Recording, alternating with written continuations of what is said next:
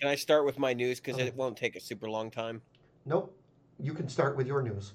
All right. All Are right. we ready? In 5, 3, 6, 2, 7, 1, go.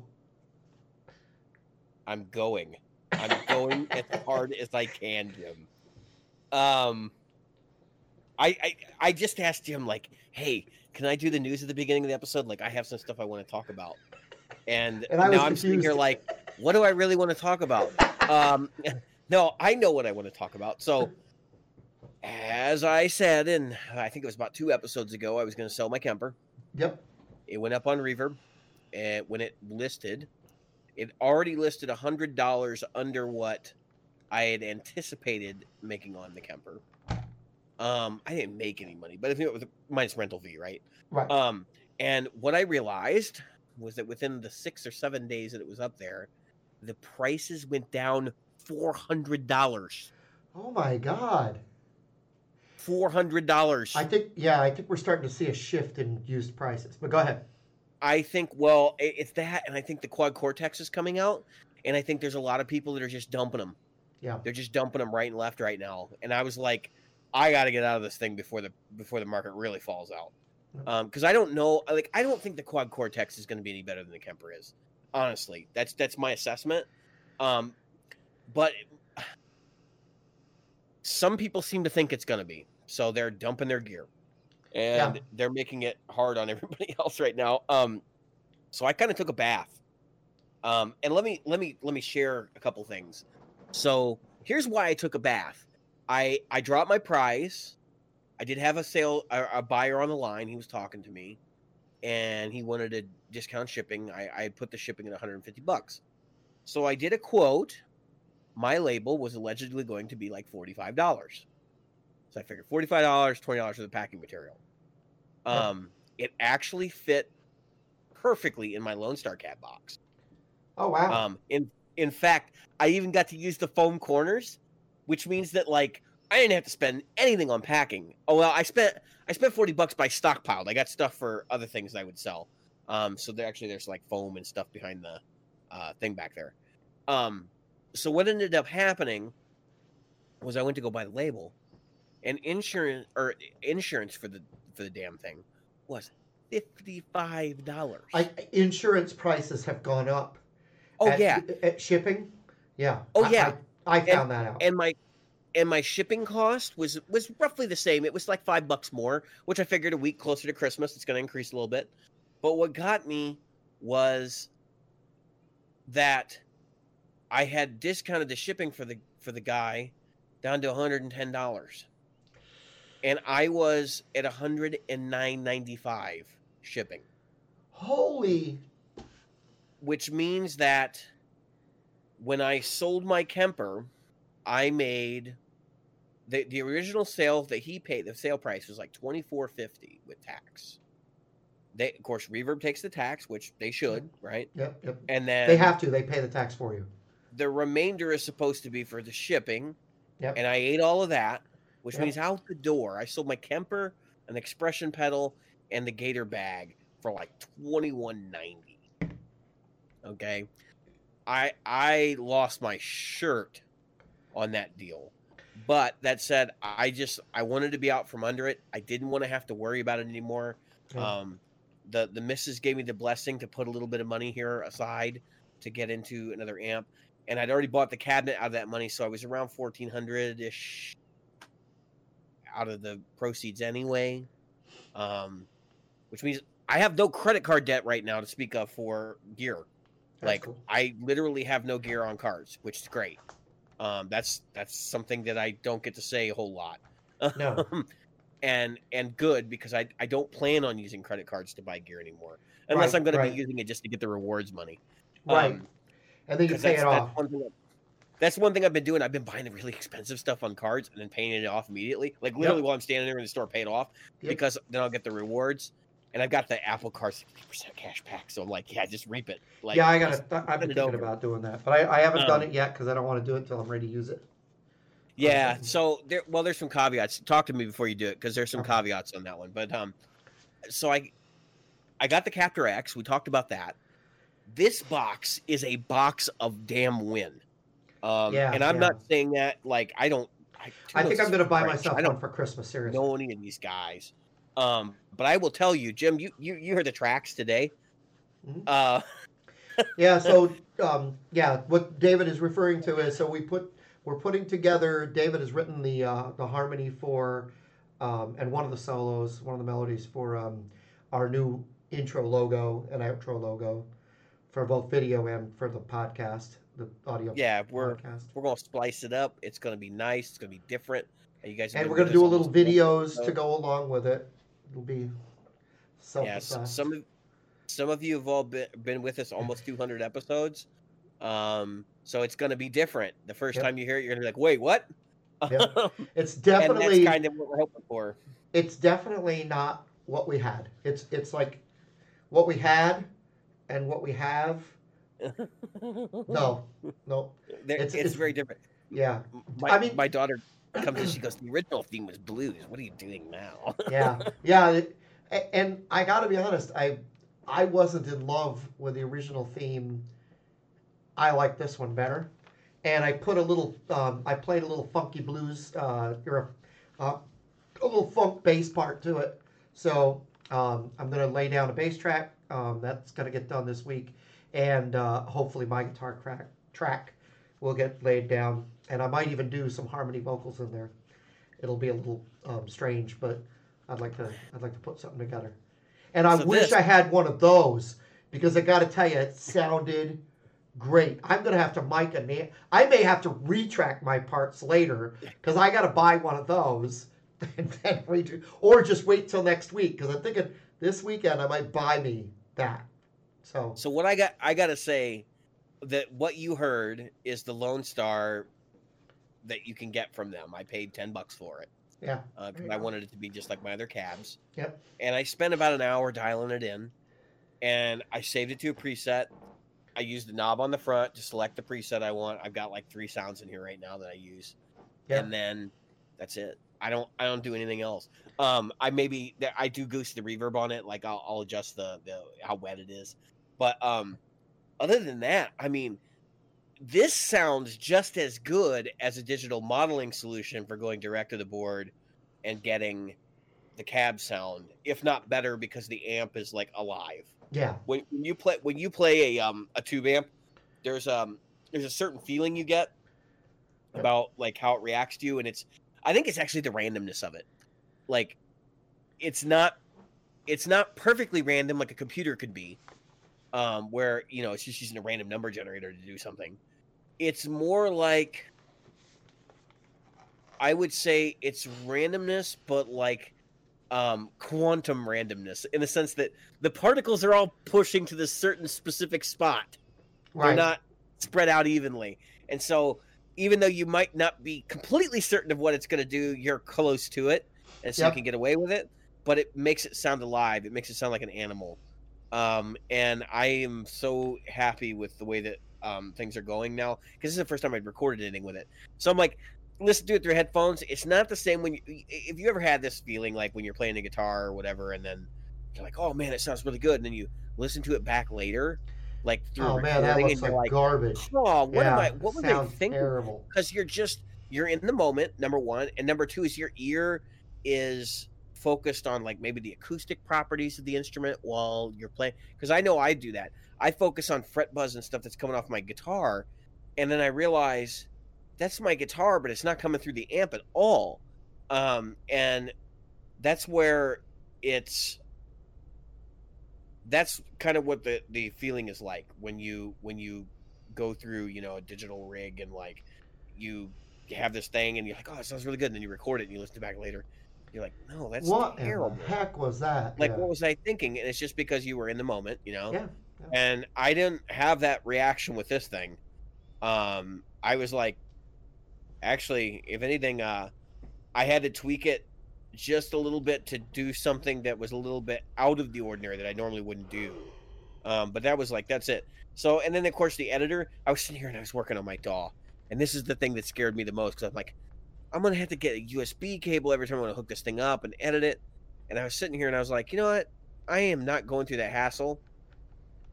I got it on my phone, got the app, went in there, did a couple things, and I was done. Isn't that great?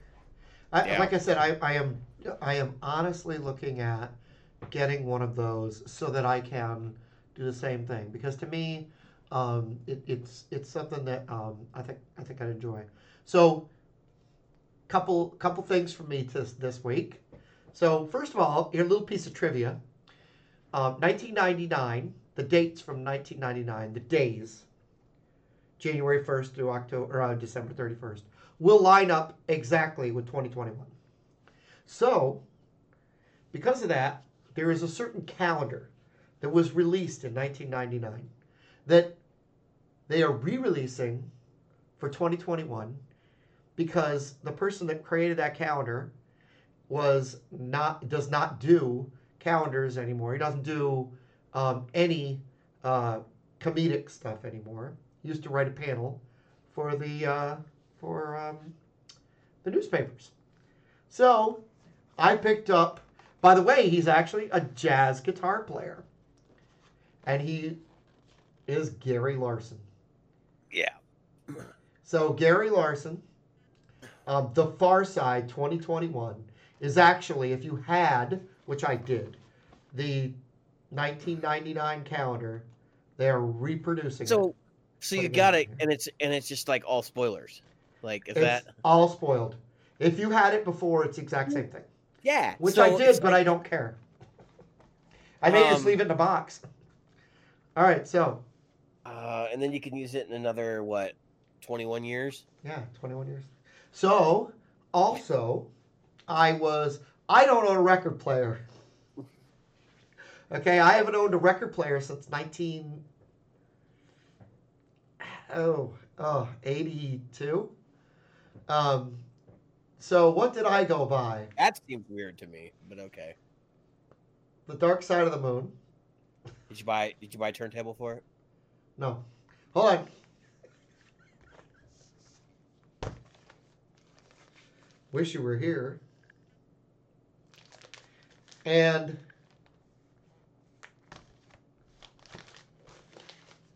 the wall. What's premium press vinyl costing now? This was $31. This is $31 for art, basically. Single disc. $31, and this one was 40 something because it's a 2 Yeah, disc. it's a double. Yeah, it's a double. Now I have all these on CD. I also have them in Apple Music. Why did you do that, Jim? I have some of those on Super Audio CD, believe it or not. What's that? I have some of those on Super Audio CD, I think. Yeah. Oh, this one was.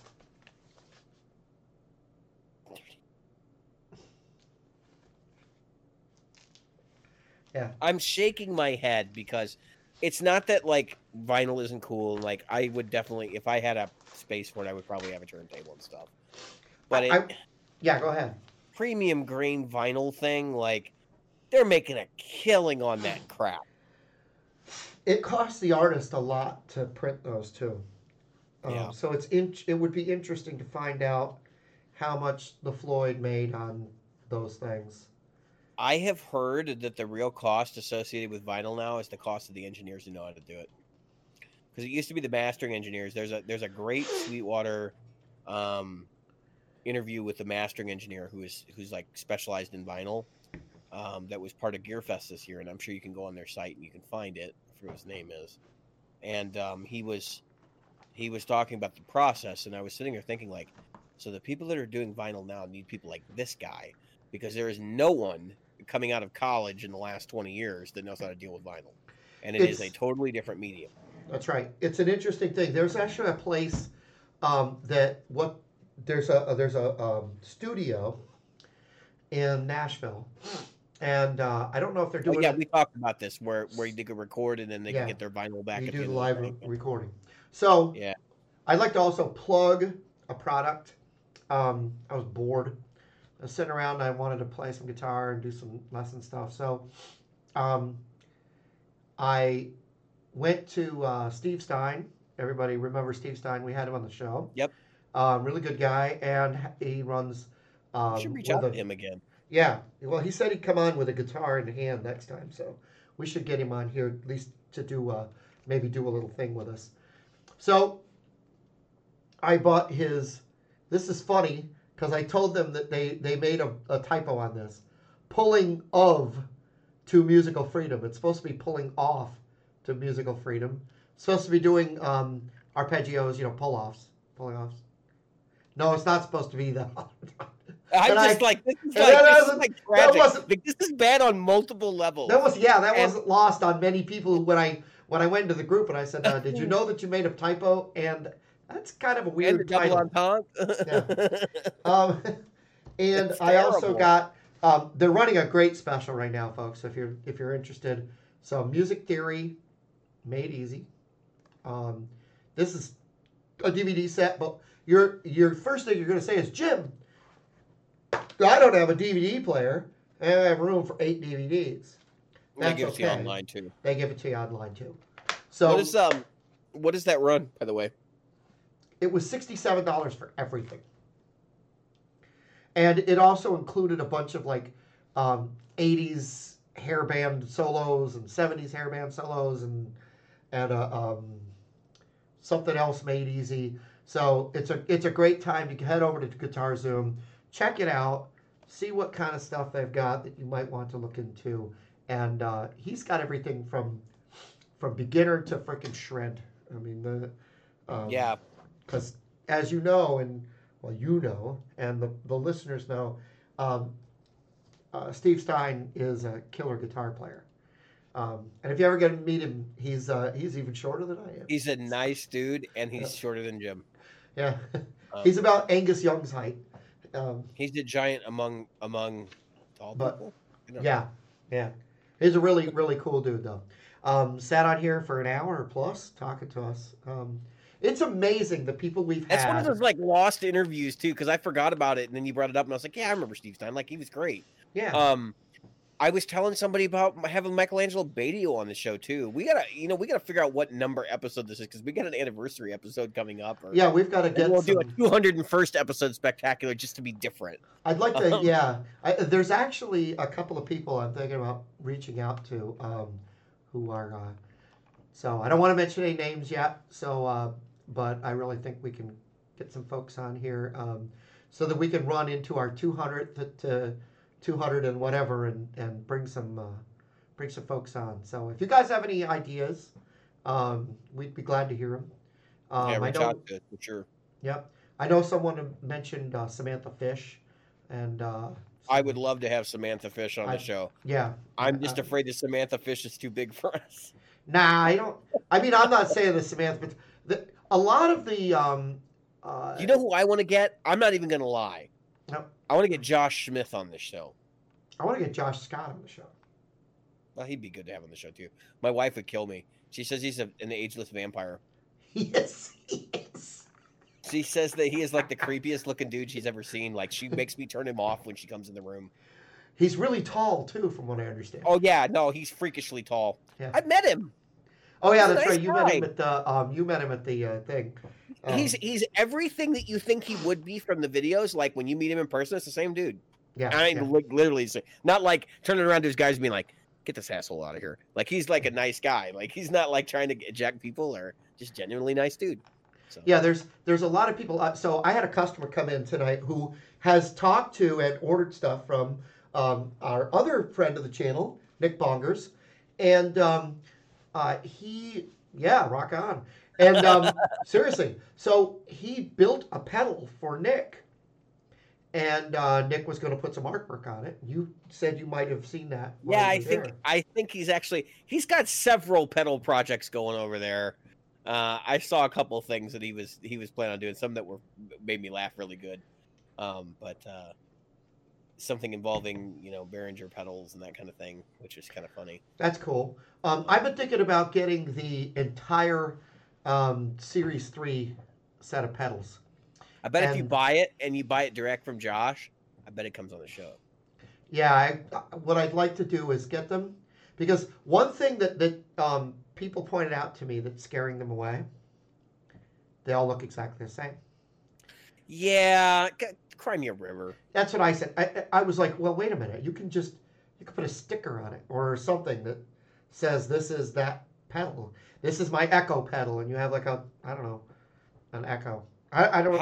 How about like you do what I do and don't look at your pedals while you're playing and just stomp them. You know where they're at on your board. Well, that's if you're practicing with. You should. All right, let's be real talk. Practice with your board. Yeah. Don't just plug into your amp and play like through your amp at home. Mine if you're going to play your set and you're going to rehearse with your damn board because you're going to get used to putting your feet in the right places and knowing when to lift them. Mine is literally so. There's my Fender. You can see that, and right off camera is my Marshall, and my pedal board is hooked up so that I can literally go right out of the Marshall into the Fender, out of the Fender into the Marshall. I do think there's one thing to mention though. If you're going to do that, like the 3 Series or whatever, the 3 Series. Yep. If you're going to put them in the back row, or if you're going to mix them with other pedals, like just make sure the heights of the pedals are good enough to go there. Because I'm having problems with my board right now. I have the EVH Phase 90 and it's lower than the pedals that are on either side of it. So like I need to get like a barefoot button or something to put on it so that when I smack it, like I actually hit it rather than like the pedals next to it. Yep. I found everything I've done, I literally planned it out just because of what you were talking about. Because I don't want to hit my chorus pedal, which is right next to my Phase 90. And my Phase 90 sits next to my Univibe.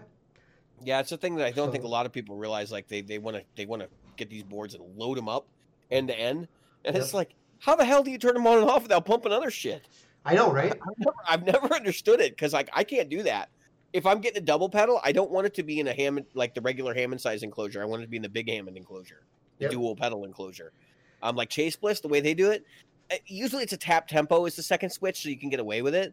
Yep. But like there are a couple pedals they do that don't have a tap tempo switch as the right or left foot switch. So it's like, how the hell do you hit only one? It's like I had the Brothers, and the only way I could use it was programmed through the ES8 that I had at the time because I was always hitting both foot switches. That would I don't even have big feet. I like the Lagrange for that reason. It's got their and the same with my Wampler, my Paisley Deluxe. They're far enough apart. I don't have that problem. I mean, I get like the let's have everything compact, so we don't have to carry a lot of crap. Yeah. But I'm kind of over that. Like I had a Kemper, and it was like, oh yeah, it's like convenient. Listen, it was just as bad as having an amp, a head, and a pedal board because I had this giant road case I was rolling around, which had like 4 different pieces of gear I had to hook up on stage. Like it was pointless. It's the same shit. You know what we're not doing, you and I, which I could see if I was trying to stick something in the overhead, right? And so I had to have something that was exactly X by X, X by Y by Z. Oh, amp 1. Oh, I don't know how that happened. Yeah, amp 1. I'm literally looking at getting another one. I may get one next year too. Yeah, I'm thinking early next year. It'll be late next year if I do it, but I don't want the Amp 1X. I wouldn't mind having. I just want the regular Mercury, a little portable Amp 1 because it's got killer Marshall sounds in it. Yep, I heard him doing the Mercury. He did a live broadcast this week where he was playing like Deep Purple stuff, and he was nailing the tones on In Rock. Yep. And I'm sitting there going, "Oh my god, like that's what I want." I'm gonna get the Fillmore. That's probably gonna be the amp of choice here. Yep. It's been basically at this point I'm down to header combo. Like, which do I do? And I'm sitting there and I'm kind of thinking like, I could just buy an amp 1 and still have like $600. There's only, and I say 3, but one of them is 7. But there's only 3 more pieces of gear I want. The amp 1. The 7 JHS Series 3 pedals. And what's weird is what I'm going to do, and my son and I have already talked about it, I'm going to buy another pedal board, and we're going to paint it white, and we're going to do an all white. And then you're going to put it on. You're going to put it on Pedal Boards of Doom, and people are going to be like, "You machine, you monster! What are you doing? You can't even tell them apart." There's what those guys can do right there: sit and spin. motherfuckers. Anyway, so and then the other thing we mentioned it already, and that'll be the first thing actually. Those are going to kind of be in reverse order. Is the Captor X. The Captor's going to change And- your life. And the beauty of the Captor X, it's already black and white.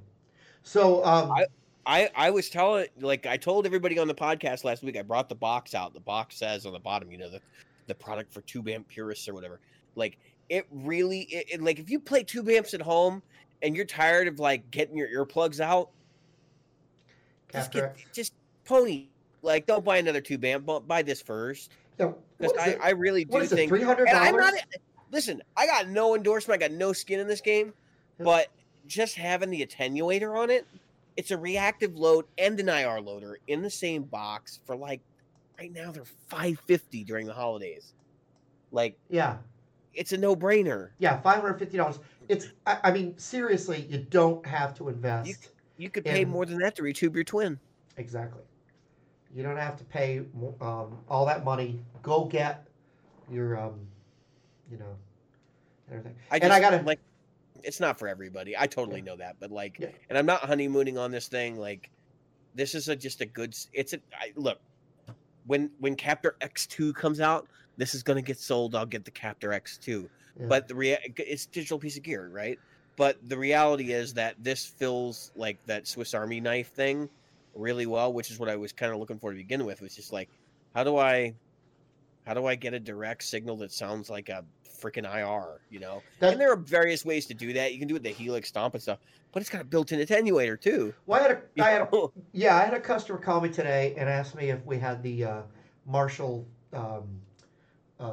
5, the DSL 5, and I went, The DSL5C. yeah, 5C, and he was looking for it because he wanted that emulated out, and I said, listen, man, That's not. No. I have the 40 CR, and the emulation out is the same in all of them. And Yeah. it's poop. It's it's just. poop. I didn't think it was Listen that to me. bad, but it's like. No, I it didn't is. think It's that bad. It's that bad. Don't try to One of these days, sugarcoat this. Don't put sugar in the toilet with the poop. one of these days, Jim and I are going to get together, and I'm going to take out the Mark V 25, and we're going to run the cab clone off of it, and we'll do a track, and then we'll reamp it with his DSL 40CR output, and we'll see which one's actually worse. Because I have a Yes. feeling this guy with the speaker turned off in it. Even worse. Because if you use it with the speaker on, it sounds great. You turn the speaker off, and it goes to this like flat load, and it just Yep. sounds like ass. Yeah, this thing is. I'm sorry. Actually- I can't fall in love with it. It's got no life to it. It's like what people when people tell me they don't like PRS pickups because they're lifeless. That's what I feel like when I'm playing this thing with the loader, with the emulation.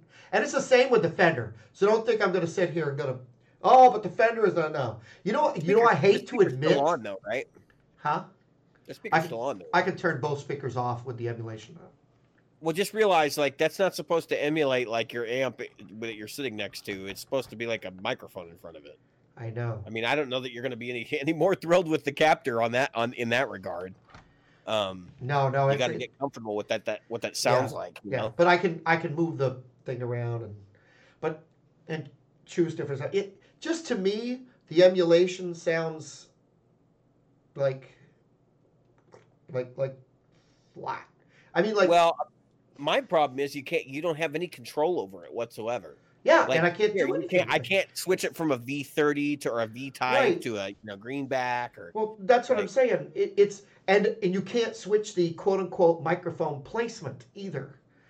And so you can't say, okay, you know what, I want a mic that's just slightly off cone or They picked what they thought sounded good, and Right. that's rarely You the get same as one. everybody else. It is Um, IR based though in the 40CR though, isn't it? They both have are. a little digital thing on there, and then Yeah, they both are. But you can't load your own IRs, and I don't understand why either of them would have done that. In this day and age, not loading an IRs. that USB port would have cost them a whopping $5. The Fender has a USB port, and nobody I can know, figure out I why. know. I know. Why? Yeah, for updating it, diagnostics. It's got to be. But if you put it on there, That's Listen, exactly what it's for. they didn't make this thing so I could take it down to my local amp tech and have him freaking hook it up Oh like no, Napa no way. Auto You and gotta oh go yeah. to you gotta go around here. You'd go to Midwest Audio Electronics, and their certified technician would service your amp and charge you $150 an hour. I got a better shot at somebody fixing my Audi through that USB port. So anyway, Yeah. believe it or not, I hate to admit this because this is going to sound awful. Your Audi's still sitting there damaged, isn't it? Yeah, it comes back this week. No, all the parts are on it. They're just doing the paint. They gotta bring it to the dealer to have test because I have those detectors that tell me whether somebody's nearby. Well, it didn't do me any good. But anyway, so anyway, we're gonna have to ask about some things because there's some things in your background that I'm curious about. Anyway, go on. Yeah, the fact that I have no peripheral vision is one of them. But anyway, so I hate to admit that the best emulated out I own. This is terrible. Is it the Roland Cube? No, yeah, no. It's not as bad, but no, the Spark.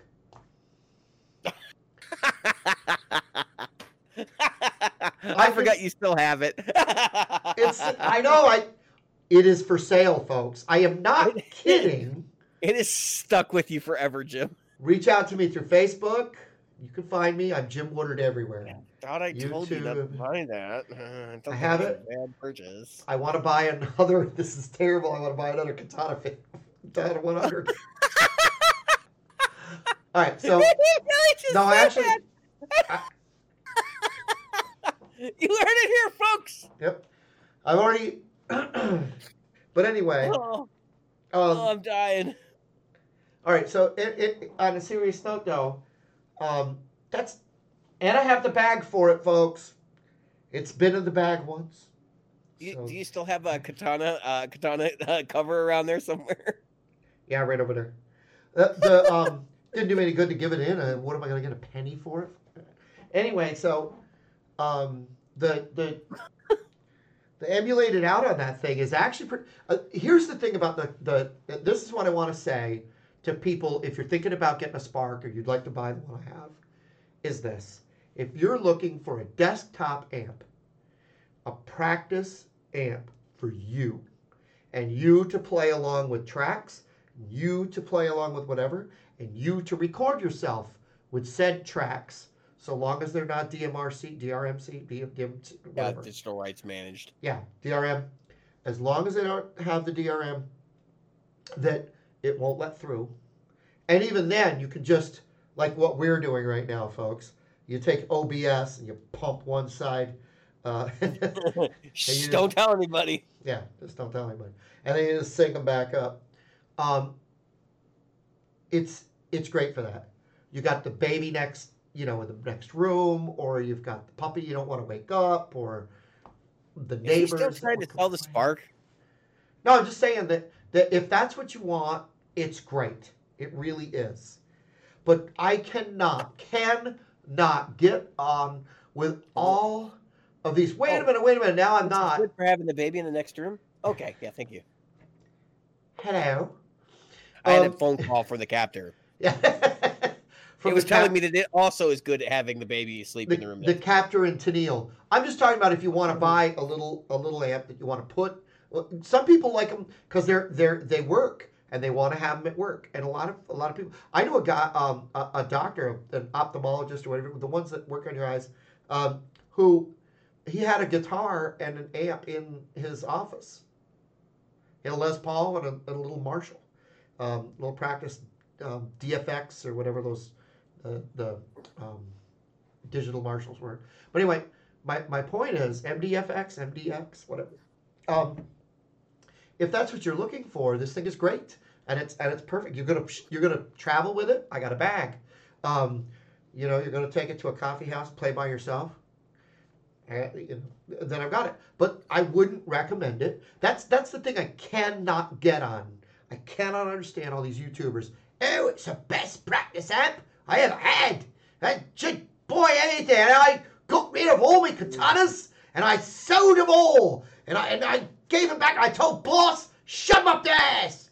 I can't tell if he's being chased by wallabies or guys in the big black plumage hats from the Queen's Palace. Like, Yeah. I'm not really sure. I'm going back and forth between my I'm not really sure how this Aussie works. and my brother. I'm waiting for the New Zealander to come out. I mean, I I used to do this thing for a friend of mine who lives in Wales, and he'd always tell me to tell him that I like Iron City beer. Oh yeah, Iron City beer.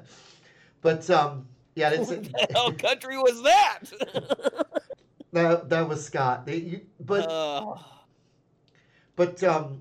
the problem is that you know, I can't get on with those people who say, "Oh, but it's a lot better than Katana." It's not better than Katana. It's not a lot worse. It's not better, and you cannot gig with it. You cannot take it to your friend's house, set it next to the drums, and hear it. Not gonna happen. And that at least a Katana can do. I will agree. I think the Katana's emulated out is good too. So for what it's worth. Yeah. And it's a decent emulated out. But the fact is, I'm going to buy the Captor. I probably won't need a Katana at that point. But this would help me pay for the Captor, so I don't mind. And if nobody buys it, hey, I've got a little practice amp. You know, and that, like, you didn't pay the full price for it anyway. I mean, that's like, I can't imagine. So that was my problem. Like, here's a practice amp. It's like $400. I'm like, looking at this. $300. $300 through Squeakwater. Okay. $299.99.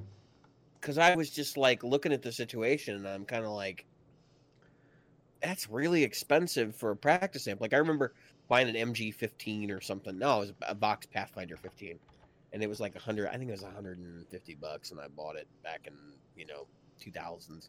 And you can still get 8-inch speaker practice combo amps all day long for like, a couple hundred or under $100 or under $200, not under $100. And honestly, I think you get more mileage out of just a straight solid state amp in most cases. I know people are like, "Oh yeah, digital sounds better. It's like it functions like tubes or whatever." But I want the immediacy. Like when I pick something, I want it to kind of push the speaker and do all the things that I can. I even going back to when I was like a first or second year player, I could tell the difference between a solid state amp and a digital amp. And it was just a latency like feel thing, right? And I can still do that now. It's harder for me to tell the difference between a solid state amp and a tube amp, depending on how hard driven they are. Like if you take a solid state amp, you turn it all the way up, it's gonna sound bad, because that solid state preamp is gonna clip, and or the solid state power amp is gonna clip, and it's gonna sound nasty. But like, it's harder for me to go that way than to take a digital preamp, plug into it, pluck a few notes, and then go to a good tube amp, pluck a few notes, and they're getting better at it. I'll say this, and when I'm talking about digital amps, I'm not talking about the Kemper. I'm talking about like the Katana, the Next Tone, like that ilk of stuff. The sub $500, like this is the bread and butter of the digital companies kind of thing. I don't even know, is Line 6 even doing an amp anymore? Like they used to do the Spider series. I think the Spider 5 is still out there, right? Yeah, the Spider 5 is still out there. Is that the only amp they're doing? Pretty sure, yeah. Because they used to do the DTs, and then they had before that they had a plethora of amps. I think they've just gotten out of that business. I actually have in my saved stuff, and I haven't called this guy yet to ask what he's willing to do. But I actually have a Flextone 2 with the short board. They call it the short board, but it's actually... Yeah. It's the shorter, and it only has one expression pedal on it. Yeah, versus 2. It's not 6 feet long, it's 5'4". But he's got it for $220, which is actually not bad, but I want to see if it'll go down to $180. Is the 2s go for more money than the 3s do. That's what's funny. Yeah. Because I sold my 3. We talked about that. That's part of the reason why I have Kemper anxiety. And I know that I've seen people locally buying the 2s and paying more for them. Yep. Over the 3s. So it's weird. So I just want to say this to Positive Grid. you. Okay? Right now, they're selling the freaking Spark amp with the bag Oh, Black Friday deal. free. No, it's still going on. So I don't know if you can call it that. Well, you know what I Two, mean. Like it's the holiday yeah, deal, holiday deal, $254. and you won't get it until next Christmas. 1,009. I love that they're doing the fake. There's only so many left numbering thing again. 1,900. How are they ever going to let freaking Sweetwater take this over if they keep doing their own direct sales, undercutting Sweetwater? As a matter of fact, Sweetwater doesn't have it listed anymore. That's what made me go look for it, because it says if you look up Positive Grid Spark Amp on Sweetwater, it says call your sales engineer. All right. I gotta address the elephant in the room. What is the PRS back there? That's my custom 24 SE. Oh, did I never discuss that on the show? Yeah, I don't think you told people that came around, and I don't recall that coming around. Yeah. So, I told you. That's your custom 24 SE.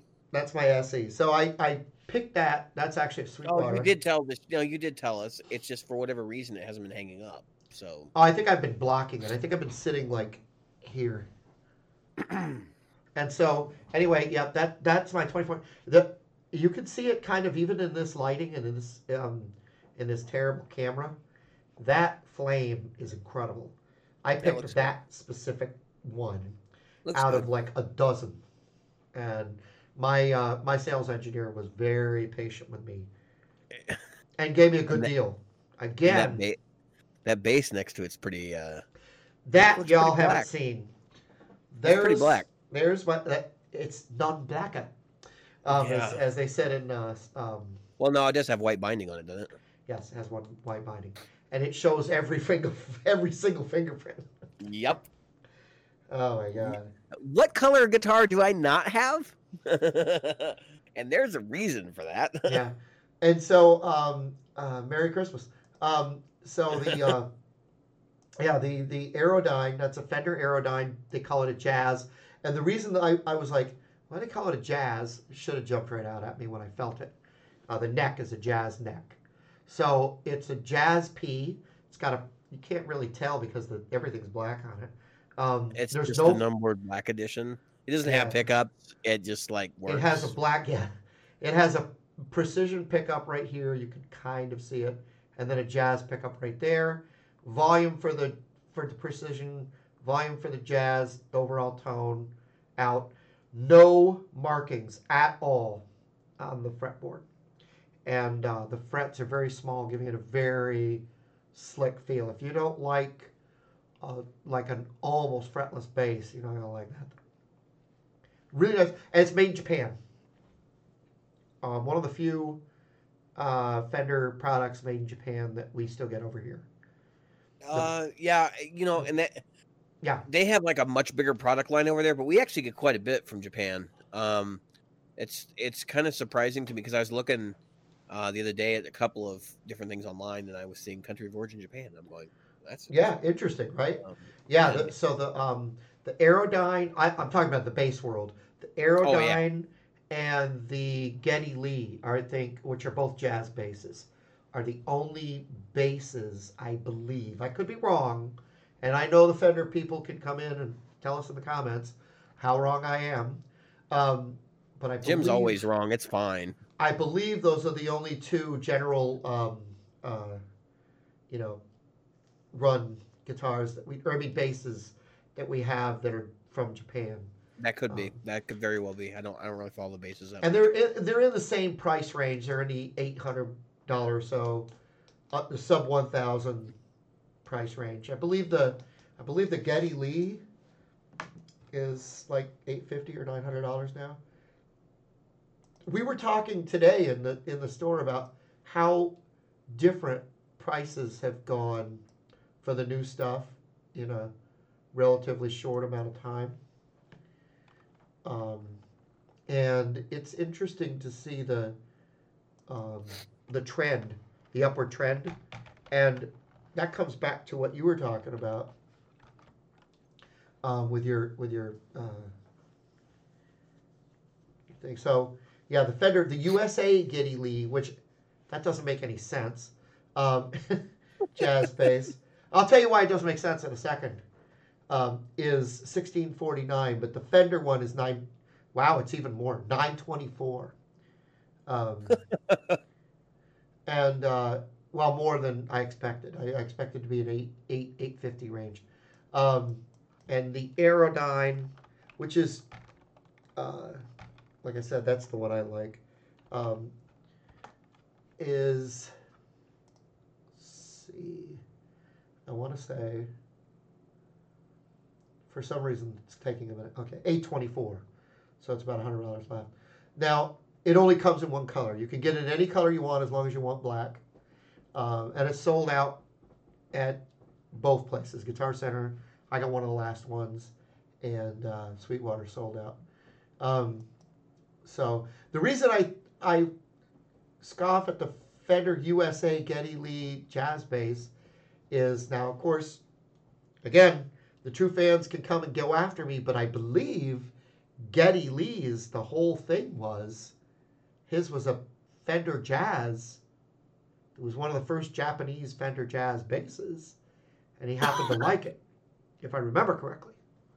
I do know it was a Fender Jazz with something. He likes the block inlay. It had the block inlays, and they were black on white, which is why this one doesn't make any sense. The Fender USA model, because it doesn't have the block inlays. I mean, it has block inlays, but they're almost invisible. And it doesn't look like other than the fact that it's black, it doesn't look like anything like the one that Geddy Lee played. Where Geddy's, it would more like the black one that is the, and of course it's more on the way, but with the black block inlays. I think we should play a game. Yeah. I think we should just go over to Sweetwater's site, and I think we should just look for stuff that's actually in stock. Let's try it. I mean, let's do it. So far, I have not found anything. Okay, so let's go to Sweetwater. I'm gonna do it now. Is it, if I had the forethought, I would share my screen, but I'm not good enough at this to do that. I think I can do it. I think I can share my screen in here, but let's see. Let me see if I can add my screen. Let's try electric guitars, right? Yep. Let me see if I can add my screen to this. We'll add my browser.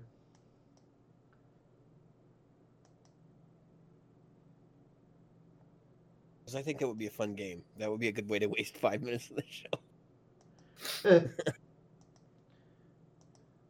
I'm gonna look. I'm gonna pre-look at something, and then I'm gonna have you look at it so you can laugh about it. Okay. Let's just look. That's not it. Uh-oh. I didn't want that in there. I got the wrong browser in there. Now, folks, I might have to clip this one out because it's hiding your face and it looks terrible. I'm not seeing nothing. I know you can't see it. Remove. Yes, I want to. Hey, let's see. Well, that's not a surprise. I found something in stock already. Oh, really? Yeah. And you're gonna laugh when I tell you what it is. What is it? It's a Fender Player Lead 3. Oh, jeepers! It's the only one available is the metallic purple, I think. And they have a demo model available too. The Fender Player. Yeah, the Fender Player Lead 3 electric. Because those guitars are so highly sought after. Don't get me started.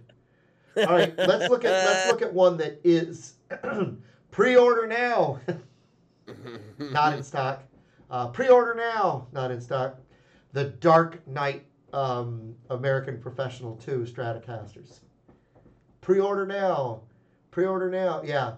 So they must have just gotten a player, an order of player guitars in from Fender, because these weren't here the other day. And there's a bunch in stock for like Telecasters, just standard Fender player Telecasters. Yeah. There's 4. It looks like there'd be 4 of each color. Yeah. So that must have just. That's why they got those in stock. But as of last week, they were they were plumb out. See what else they got. Too many back pages I have to click here. How many Fender Jazz American Professional 2 colors did they come out with? Obviously, all of them. Yeah, all of them at once. Let's look at PRS. Let's look at PRS SEs. Man, because they're. I wanted to look to see if they had the Fender Precision. Let me see if I can add my browser to this. Window capture.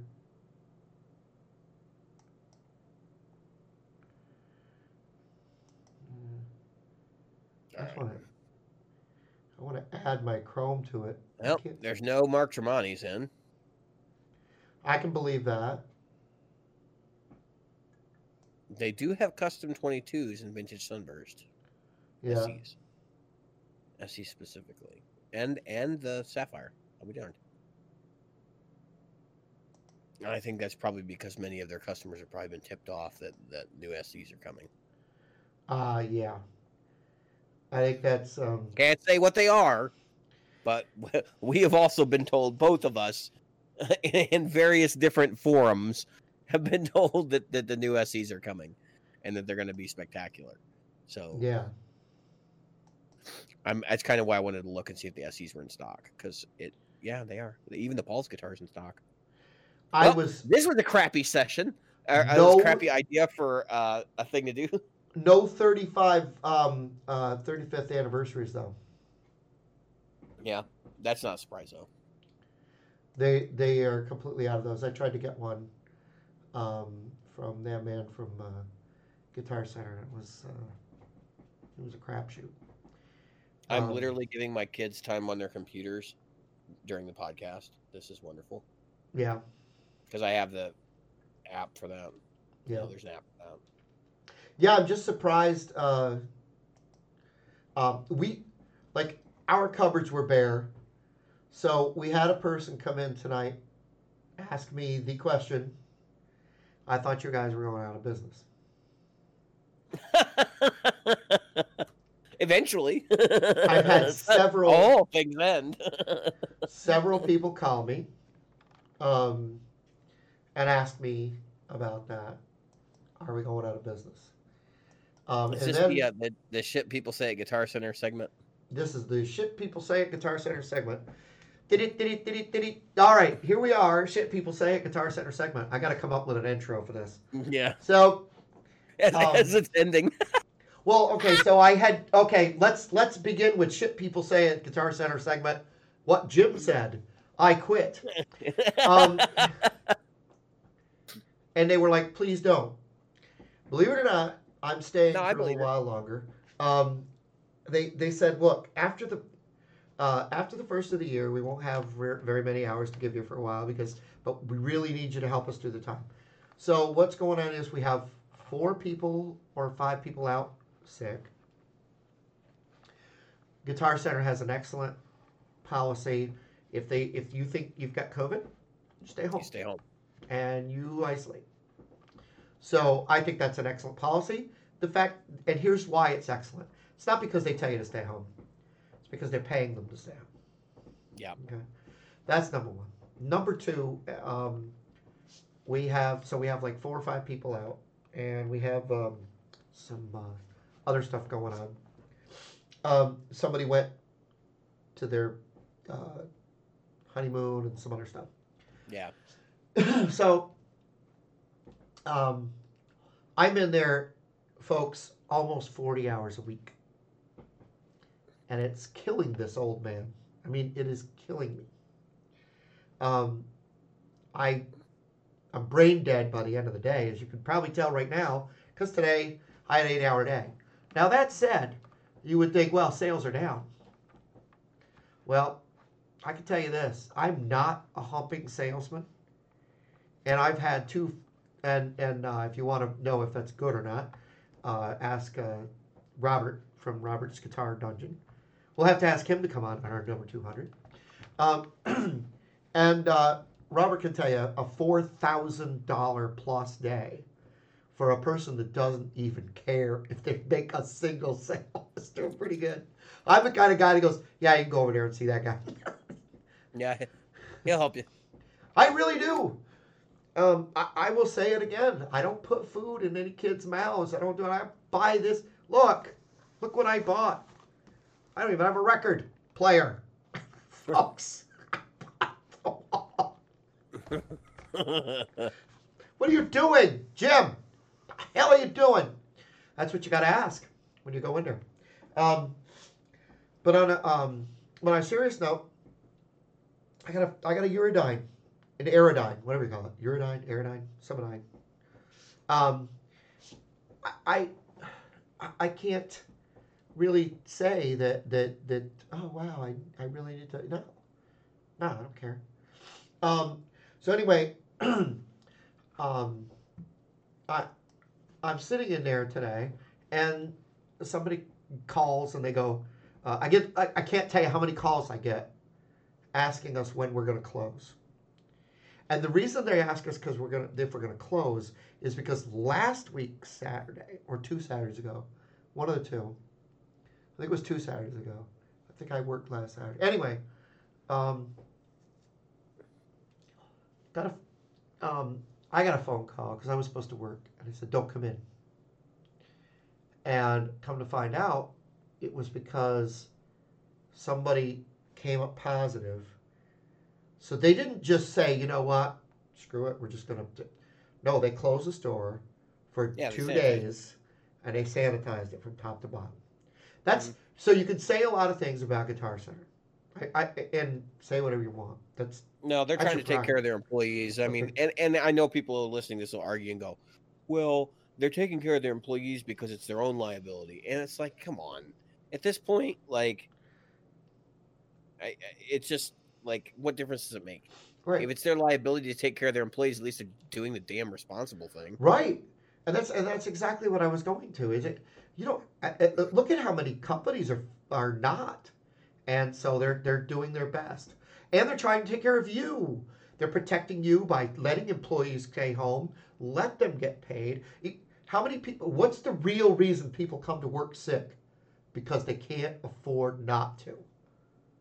So yeah, that or they've run out of their vacation days and that kind of thing too, which is like why.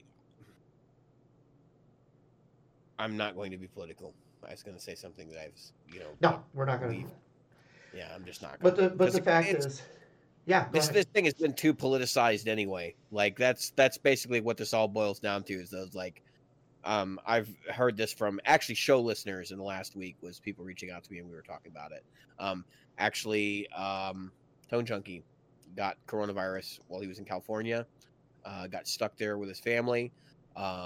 I believe his entire family came down with coronavirus while he was there. Yep. This has been public. Like he's been talking about it. They were stuck there for 14 days in an Airbnb before they could leave. And I guess his dad contracted COVID-19 and is seriously ill. He's been in the hospital.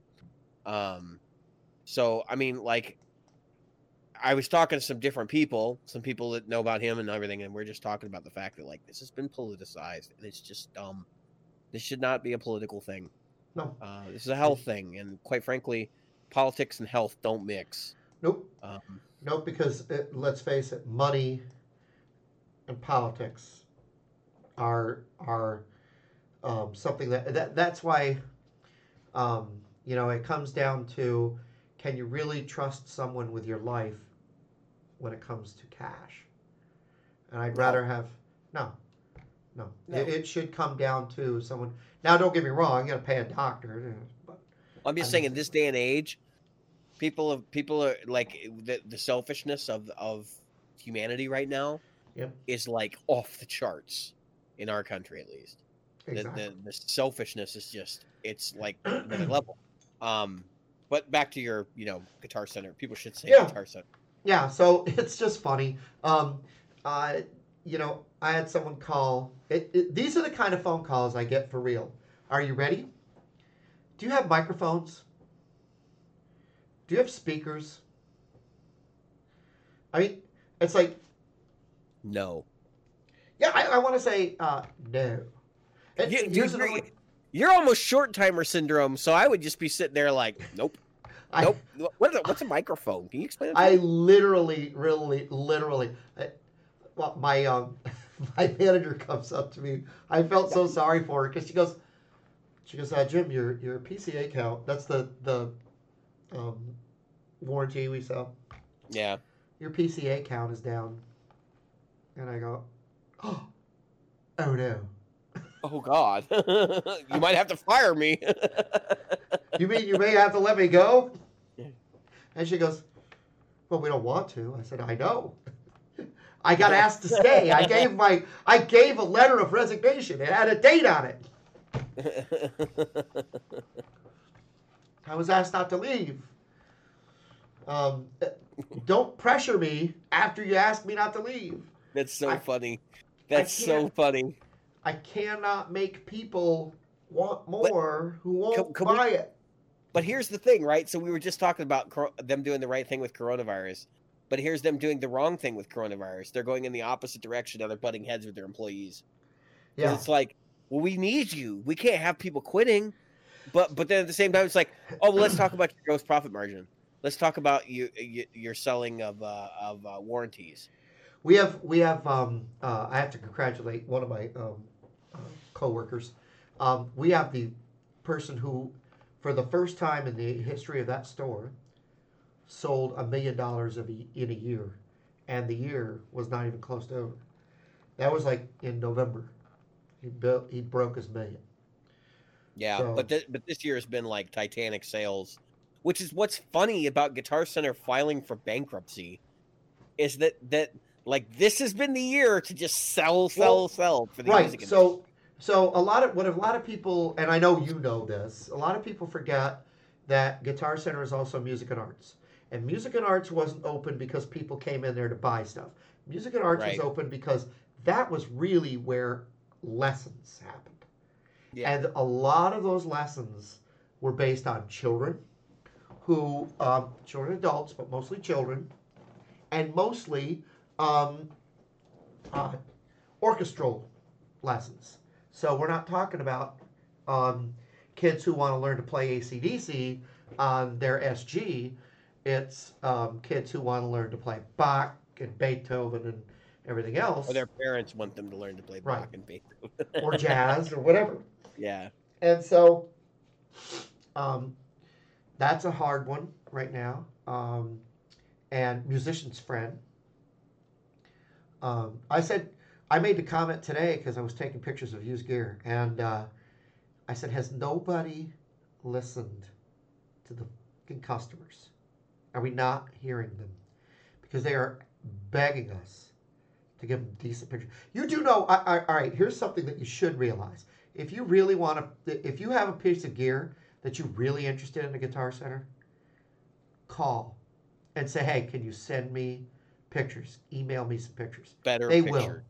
Yeah, and they will. 9 times out of 10, it'll be somebody like me who doesn't give a sweet rat's patootie, and will go take the best pictures they can take on their cell phone and email them to you directly. Mm-hmm. We have another guy like that. We have a couple guys like that in my store, who will go out of their way to make sure you get the most detailed picture in any way, shape, or form. Here's a funny story for you.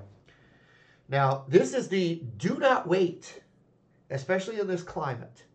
Do not wait. If you think you like something, get it. Just buy it. Because this person asked me to take some pictures of a whale blue PRS CE 24. Find one right now. I'll wait. You won't. Okay, I'll just spoiler alert. Right now, you're not gonna find any new ones. That's probably the most common, or not the most common color, but like the most popular color. Right, the most sought, one of, if not the most sought after colors of that guitar. You can find the trash green. I call it trash green. The Trampus, whatever green. You can find the black that I had. It's like this one. Um, you can find a lot of colors, but the one you won't find is that blue, ocean blue or whale blue. So I took pictures of it. He asked me for pictures. I took 4 beautiful pictures of that thing. And by the time you sent him the pictures, it was gone. No, no. And I said, there is not a scratch in it. Anything you see in there is just reflections of everything around me. You see reflections of the whole story. That's how mirror image that thing is. You can even see me in there. Front wasn't as mirror because it's a blue, but the back is a black, jet black. So long story short, the guy says, "Oh yeah, I like them. Let me think about it overnight." By the time he comes back, it's gone. It was sold before he called the next morning, because Yeah, he's in your time zone. We're in the East Coast. It was gone before 10 a.m. his time. So it was not something to mess around with. And that's I don't know if you've noticed, Musician's Friend now has all the Guitar Center used stuff listed. So that's a. I have it. I mean, I'm just saying. Yeah, no, I don't know a lot of people that go to Musician's Friend for things other than like. Used to be real popular. Stupid Deal of the Day. Yeah. That's pretty much the only reason anybody goes over there now. Yeah, Stupid. Once Guitar Center started selling online, like I don't know if people really understand the genesis of why Musician's Friend existed, but it was because they wanted to be able Guitar Center. So they had brands that could not be sold online, like Mesa Boogie back in the beginning, Rickenbacker. Yep. And as a result, what they did was they had Musician's Friend, where they could list anything they could sell online, and then they just kept the Guitar Center inventory off the internet. I don't know if that was exactly the reasoning for it, but that was like a big part of it from people I've talked to that were involved back then on both sides of it. And what was the other? There was another reason. I think at one point Musician's Friend was allowed to be the only online authorized retailer for brands like Mesa Boogie, Rivera, I think was one of them at one point. And so Musician's Friend had that contract, but they couldn't compete with Guitar Center. Like, it was weird. They couldn't compete with Guitar Center or whatever. Now it's like, we're not Neanderthals anymore. They're independent sellers that have access to sell things like Dr. Z and Mesa Boogie. But there are pricing protections. Like, if you've ever tried to buy a Mesa, you know that the price you see here is the same price you're going to see over there. And you're going to pay the sticker price. Like, you're not going to argue that down. If you do get a deal on one, it's because somebody doesn't really care about their dealership, because if Mesa Boogie finds out that they've done that, they get some trouble. They get in quite a bit of trouble, actually. And Mesa pulled their stuff out of Guitar Center. Do you think they care about pulling their stuff out of your mom and pop? Nope, they don't. Nope. Not in the least. So, and that's a big thing. Yeah, I'm ordering one. Are you? So I'm going to be waiting probably for months. Yeah. What, on your Mesa? Yeah. Yeah. I can remember those days. We're going to go back to those days at least for a little while.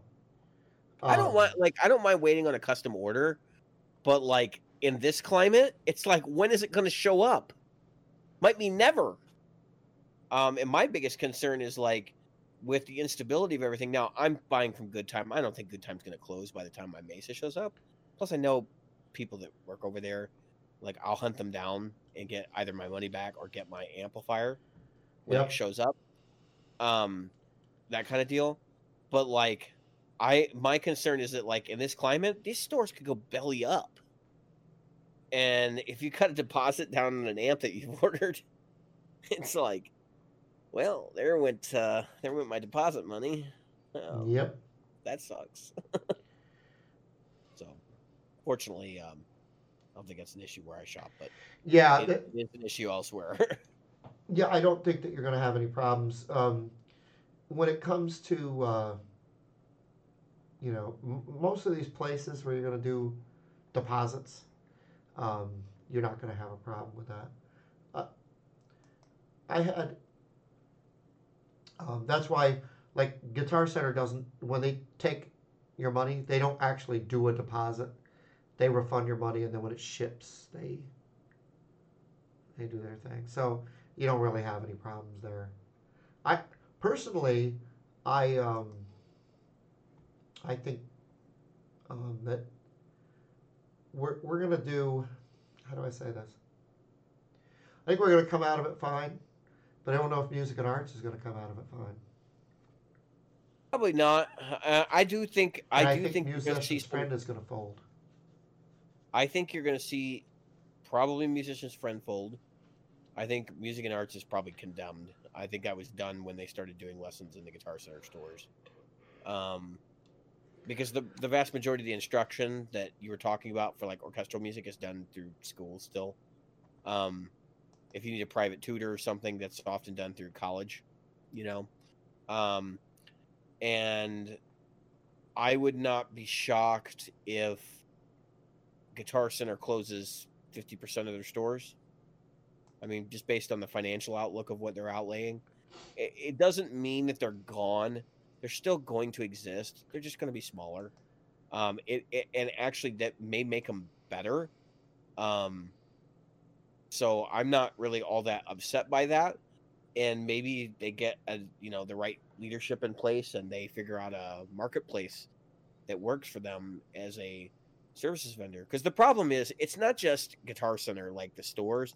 I know a lot of people will express their frustration what it's like to go into a store and deal with people that they're quote unquote experts but don't know anything.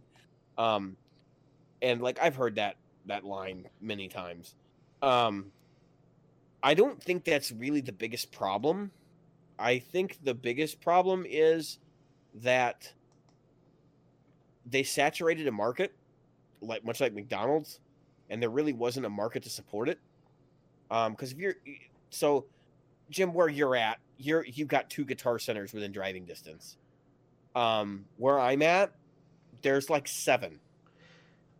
Yeah, when if you consider an hour and a half apart, 2 hours apart driving distance. I would say 45 minutes would be reasonable. Oh yeah, we don't have any Guitar Yeah. Centers that are within, unless you live like in the middle of those two. We have one in Richmond, but we do have in Richmond we have 2 that are like right there. I could see one of them closing. We have 7 7? within driving distance. There's Chicago, Arlington Heights. Takes me about 45 minutes to get to the Chicago location. Arlington Heights about 20. Joliet, which is, I guess it's Joliet Plainfield. That's roughly 40 minutes. Trying to think. There's one in Highland Park. Yep. That's about 40 minutes. There's one in, what's that, Crystal Lake? That's 40 minutes. There's one in Villa Park. That's like 20 minutes. So I mean, yeah, I mean, there's like I said, there's like 7 around here that are very, very close. Actually, I think there's 2 in Chicago. I think there's one that's like the flagship store here, and then there's one right outside of Chicago, like not Chicago, like right outside the Loop, like outside Chicago proper. So if you put that into perspective, like that's market saturation for what that is, right? And I think we're also dealing with another problem, which is that millennials, such as myself, are a lot more comfortable, and people younger than us as well, are a lot more comfortable just ordering a guitar off the internet and not going and putting their hands on it.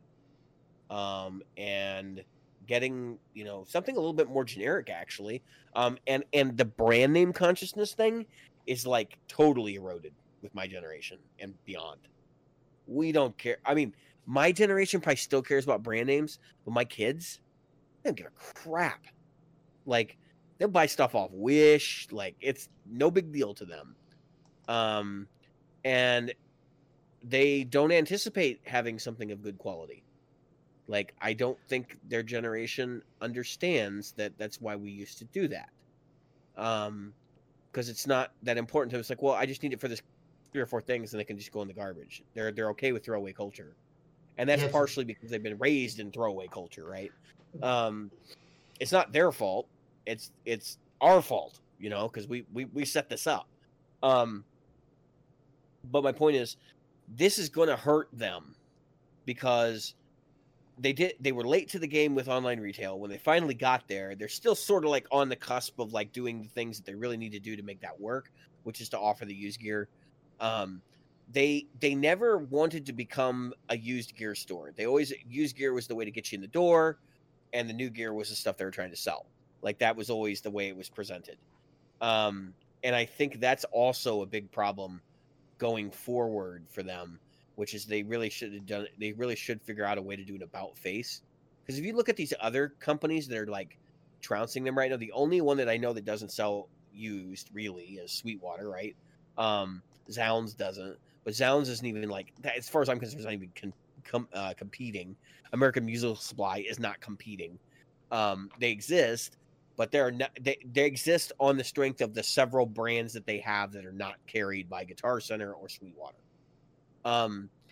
And I think that the real competition that Sweetwater should be paying attention to, and that Guitar Center should be paying attention to, is like Chicago Music Exchange. I mean, how much of the stuff are they selling is like desirable used vintage? And that's getting people to buy new stuff from them too. And they're really, really good at it.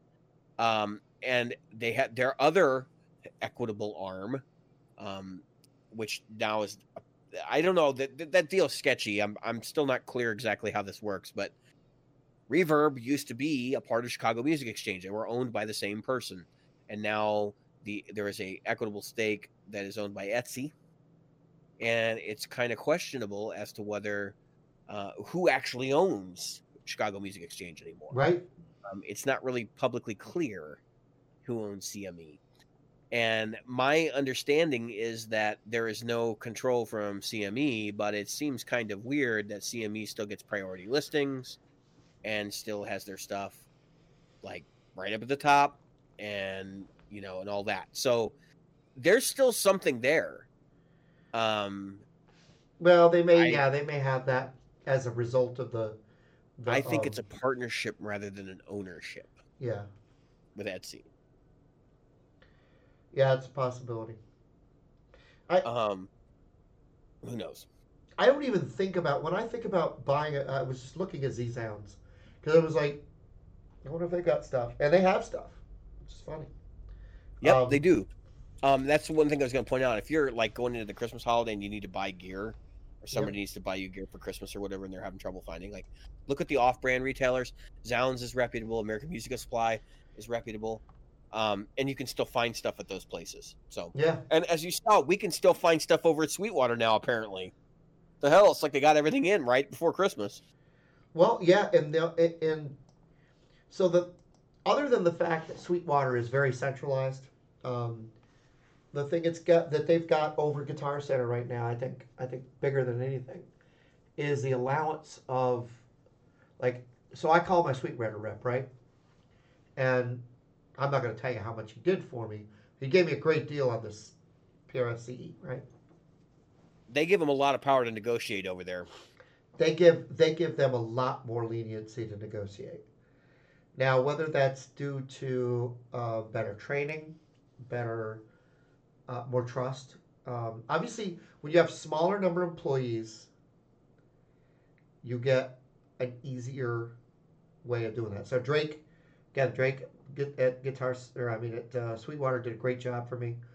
I can't complain.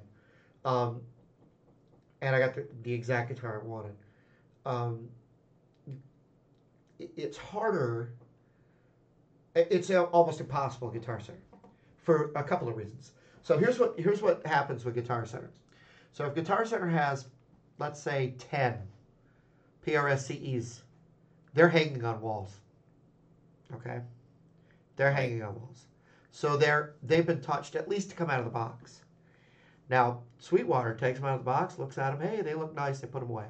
We've gone over this before, though. There's two ways of looking at this. The reason you go to Guitar Center is you can see the damn thing. Yeah. And if it's hidden in a box, you don't see it. There's Right. no way they're going to send somebody out there. They're not going to open warehouse boxes all because day. they're not going to warehouse stuff because that's what Musician's Friend is for. That's right. And so we could, Guitar Center, I say, could go and take pictures and then put everything in boxes. Then if you want to see it, you get to walk up to a kiosk like McDonald's, pick out your freaking guitar, and then you go. There's no. But then you get the person that comes in there, who spends hours and hours picking through guitars, picking, and then on the way out goes, I don't want any of those. They all got touched by human hands. I want a new one. And you're looking at yourself going, You touched it. you just did all that. You don't know how long that thing's been just hanging took it out there. of the box. You're the only one that's touched it. So You know what kills me? Like we're talking about that model.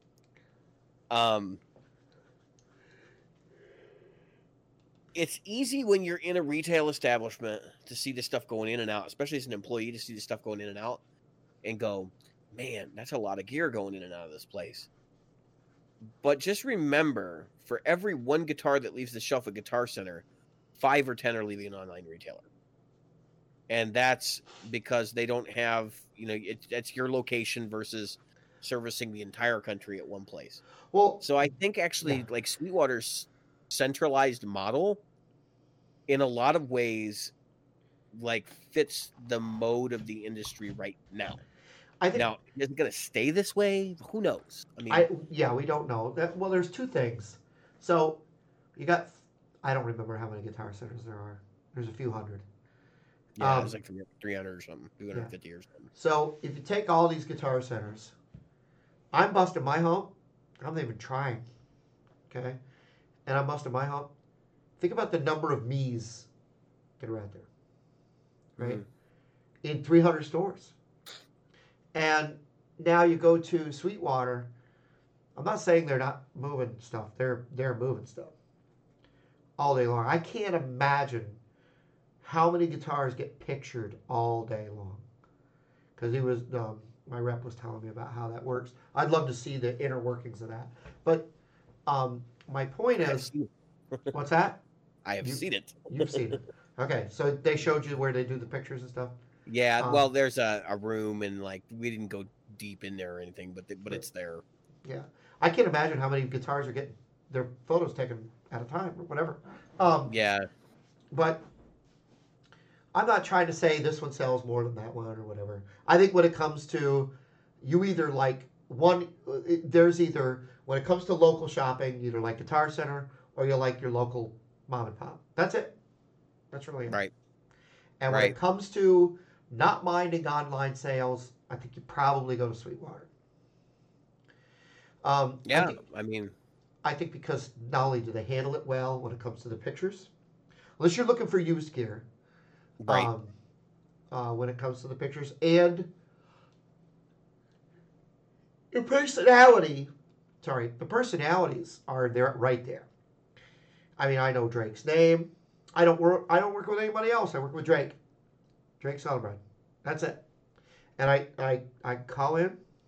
I leave a message for Drake. I can put an order in, and it's going to go to Drake. I know he's going to get credit for it. So if I order Captrax or whatever, Drake's going to be the one that makes the sale, right?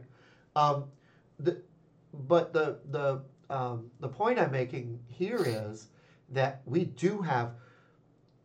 It's hard for me, as a 50-something-year-old person, to think I could have bought that guitar. I'm pointing my Les Paul for the people listening. I would have bought my Les Paul, and things would have worked out the same. Okay? First of all, the color, we've gone through that story. The weight on it, that's a relatively light Les Paul. Especially for a 50 standard. It's there's a lot of things about it I love.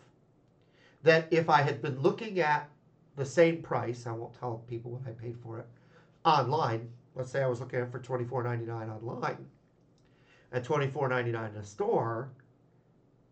I don't think it would have pulled me as hard. Um, and the other side of it is, and this is where like what you were saying though, I can't imagine falling in love with a Chipson, but I know people my own age, by the way, who have with a Chipson of the same caliber. And I'm thinking to myself, because I'm the guy right now, I'm thinking to myself, maybe I should just get an Epiphone Les Paul, get a hold of Nick, say, Nick, make me some magical freaking pickups, because the Les Paul or the Epiphone pickups, I think they suck. So send me 2 magical pickups, and then can I pull them out, put them in, and say, yep, that is finally the Les Paul I wanted.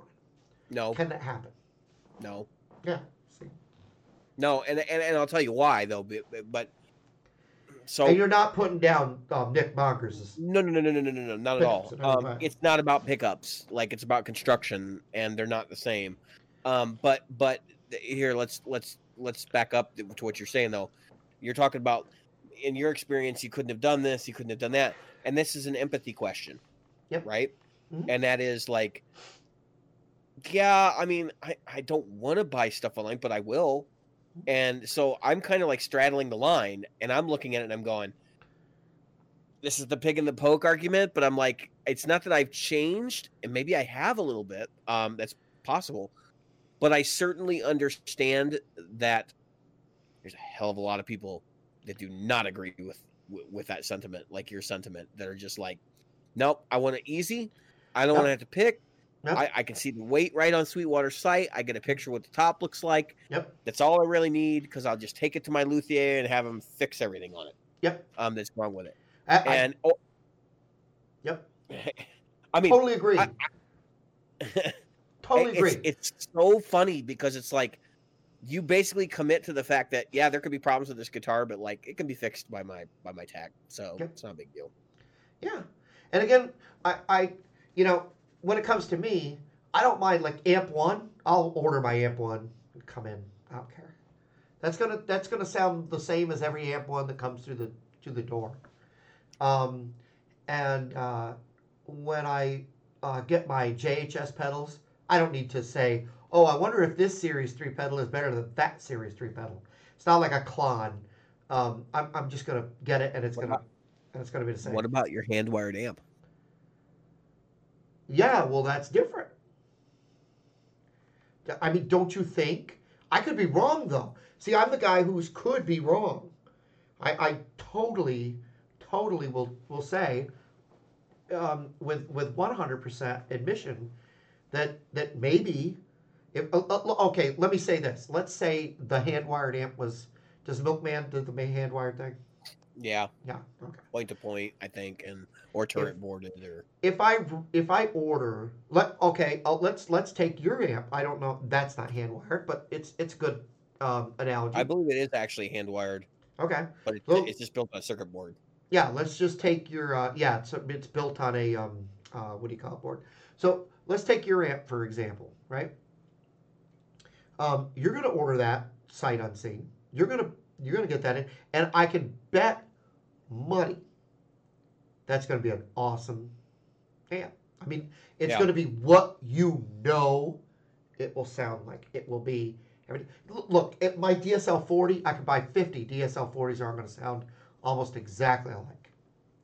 These Fender. Yeah, your DSL. Well, I mean, your digital stuff. I mean, that's what I said, like a hand-wired amp. If I was gonna buy Dr. Z, now, granted, I'm like, I want to back up and preface this argument for people that don't necessarily understand. They're not into the high-end tube world, and like they don't understand what we're talking about. Right. So there are 3 different styles of amp construction. There's point-to-point, there's turret boarded, and then there's circuit boarded amps. And circuit boarded amps and turret boarded amps were kind of a means to an end, because back in the early days when like Fender was building tube amps out of the RCA manual, they would just be like the components literally just like touching each other and then soldered together and then isolated from the board. And I'm sure there are some things here I'm leaving out, but basically the point is like circuit boarded amps are generally going to be the most like consistent, in the sense that like the circuit is not going to have flaky stuff going on with traces and things like that because the circuit board is printed.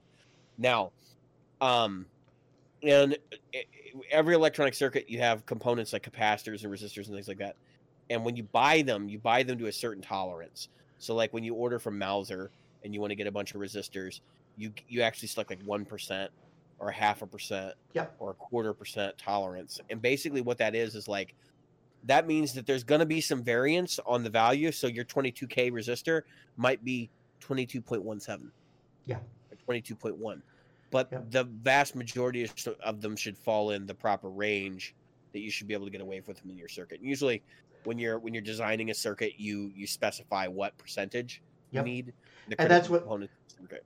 Yep, and that's what Josh Scott was talking about, like on these early pedals, and boards too, by the way, but specifically pedals. When he was talking about it, he said back then, we're talking the '60s, these things were 20% was an acceptable. So if you bought a 200 ohm resistor, it may be 220 ohms, it might be 180 ohms, and it could be anywhere in between.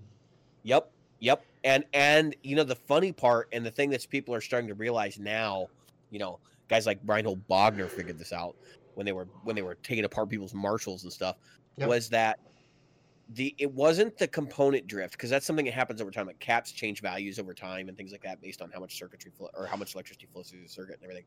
Yep. But what they found out was that those tolerances, the blueprinted values, often sound like crap.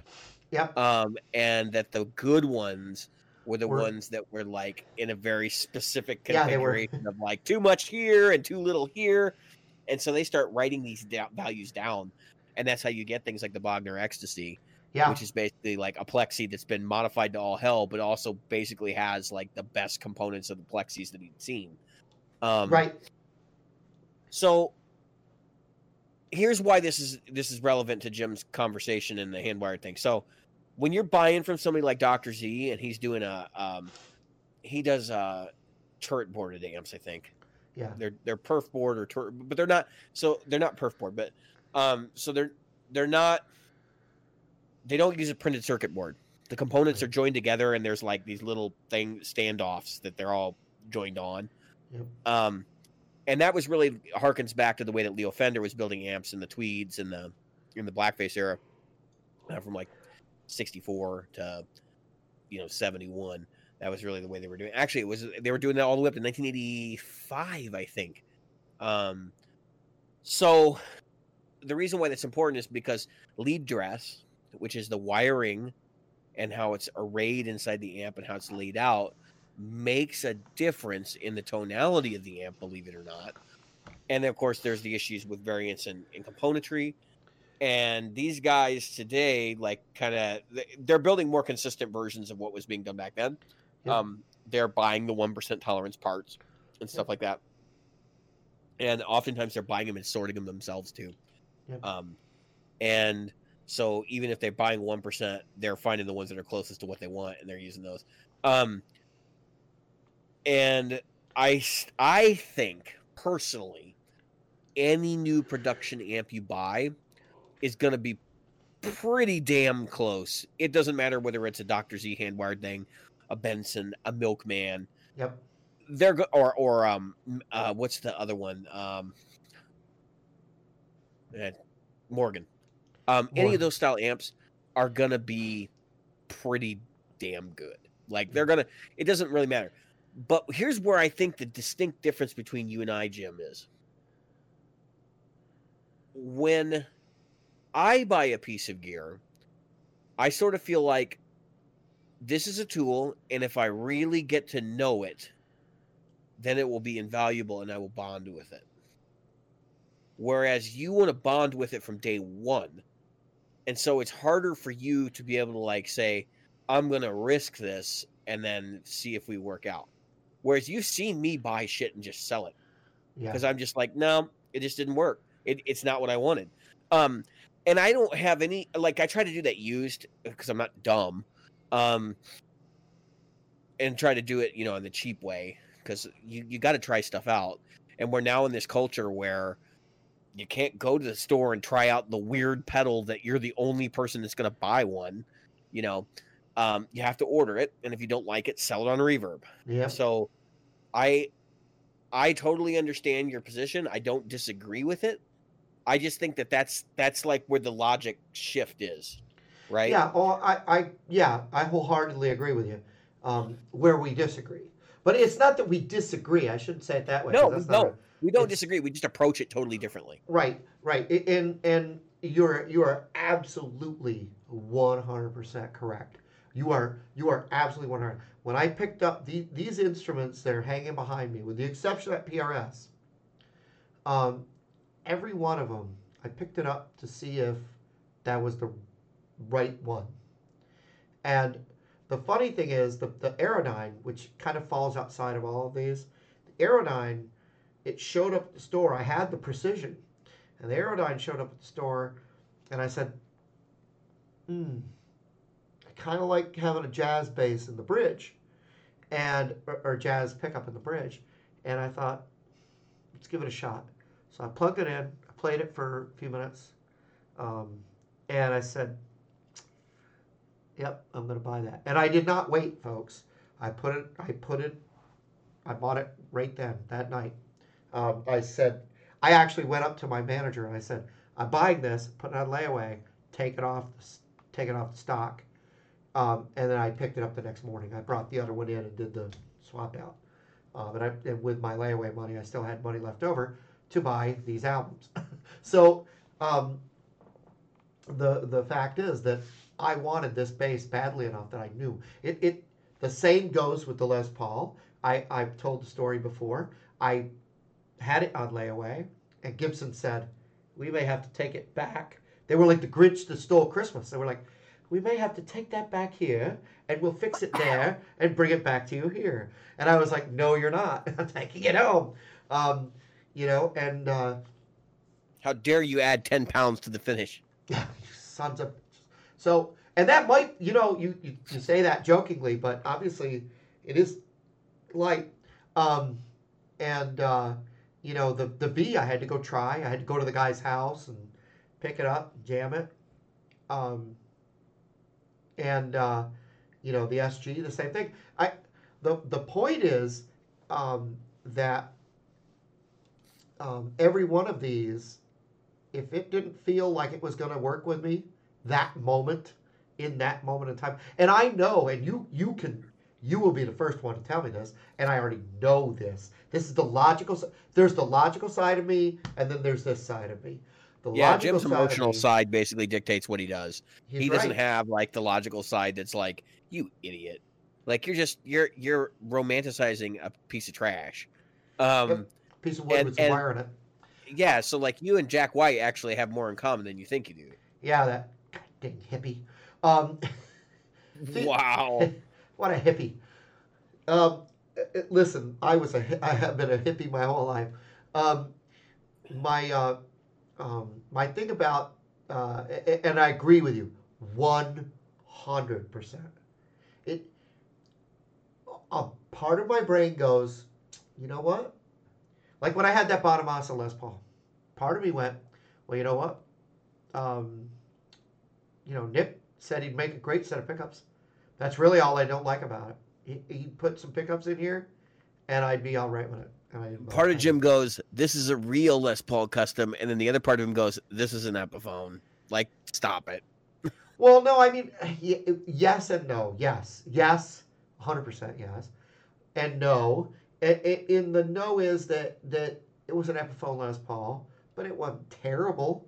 It was actually a nice Epiphone Les Paul.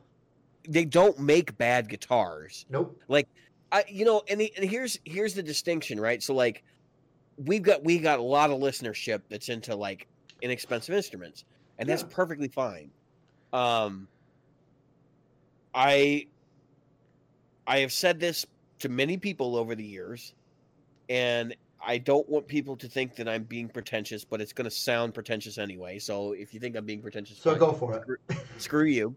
I liken most of what you get from Guitar Center, like off the shelf Fender, Gibson, Epiphone, Squier kind of guitars, to like Fords, Chevys, domestic cars. And then you got Ibanez, which is like, your Honda. Yeah. And the other companies that say like Schecter, which is your Toyota, and those like different car companies. It's kind of weird because like Toyota probably should be with like Ford and Chevy. And who's the let's say, so who is the Yugo of probably like what's the current Guitar Center house brand? I forget what their name is. Like that's a Yugo basically. Yeah. Yeah, like Laguna or somebody like that. Laguna. Yeah. So what I buy generally are like Porsches and Ferraris and Lamborghini type guitars, right? Like I'm not interested in the thing that can get me from point A to point B. I'm interested in the thing that allows me to like ramp up and do ridiculous stuff that I probably don't need to be able to do. But that's what excites me, right? But you do it, and it's good. You're good at it. Listen, I'm just pointing out like that's what excites me. And that's where I'm trying to avoid being pretentious is like, well, I have to have this because I can't do the things that I do without this. That's not true either. I could pick up an off-the-shelf Telecaster or Stratocaster and probably just go ham on it. But it's certainly nicer and easier for me to use a really expensive guitar.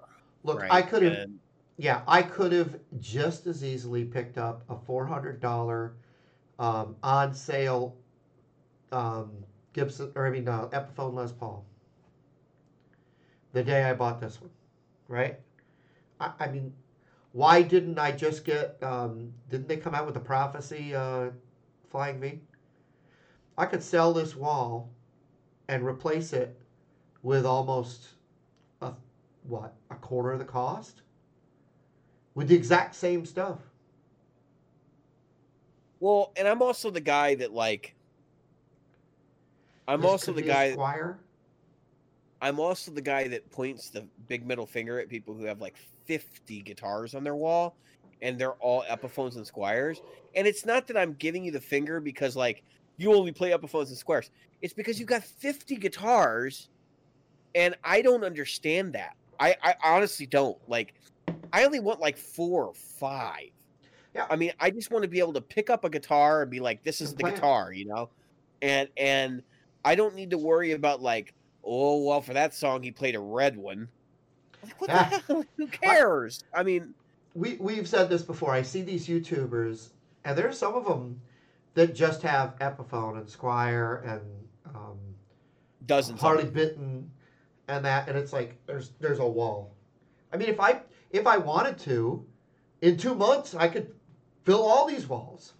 You and I, with the collective gear that we have separately, and I valued mine, so I know how much my stuff's worth because I'm like a stockbroker. I got a list of everything I got, what I paid for it, and then what I can get out of it right now. Right. And most of that's for insurance purposes. Some of that's because it's like, well, if the price drops, like I want to get my money back out of it.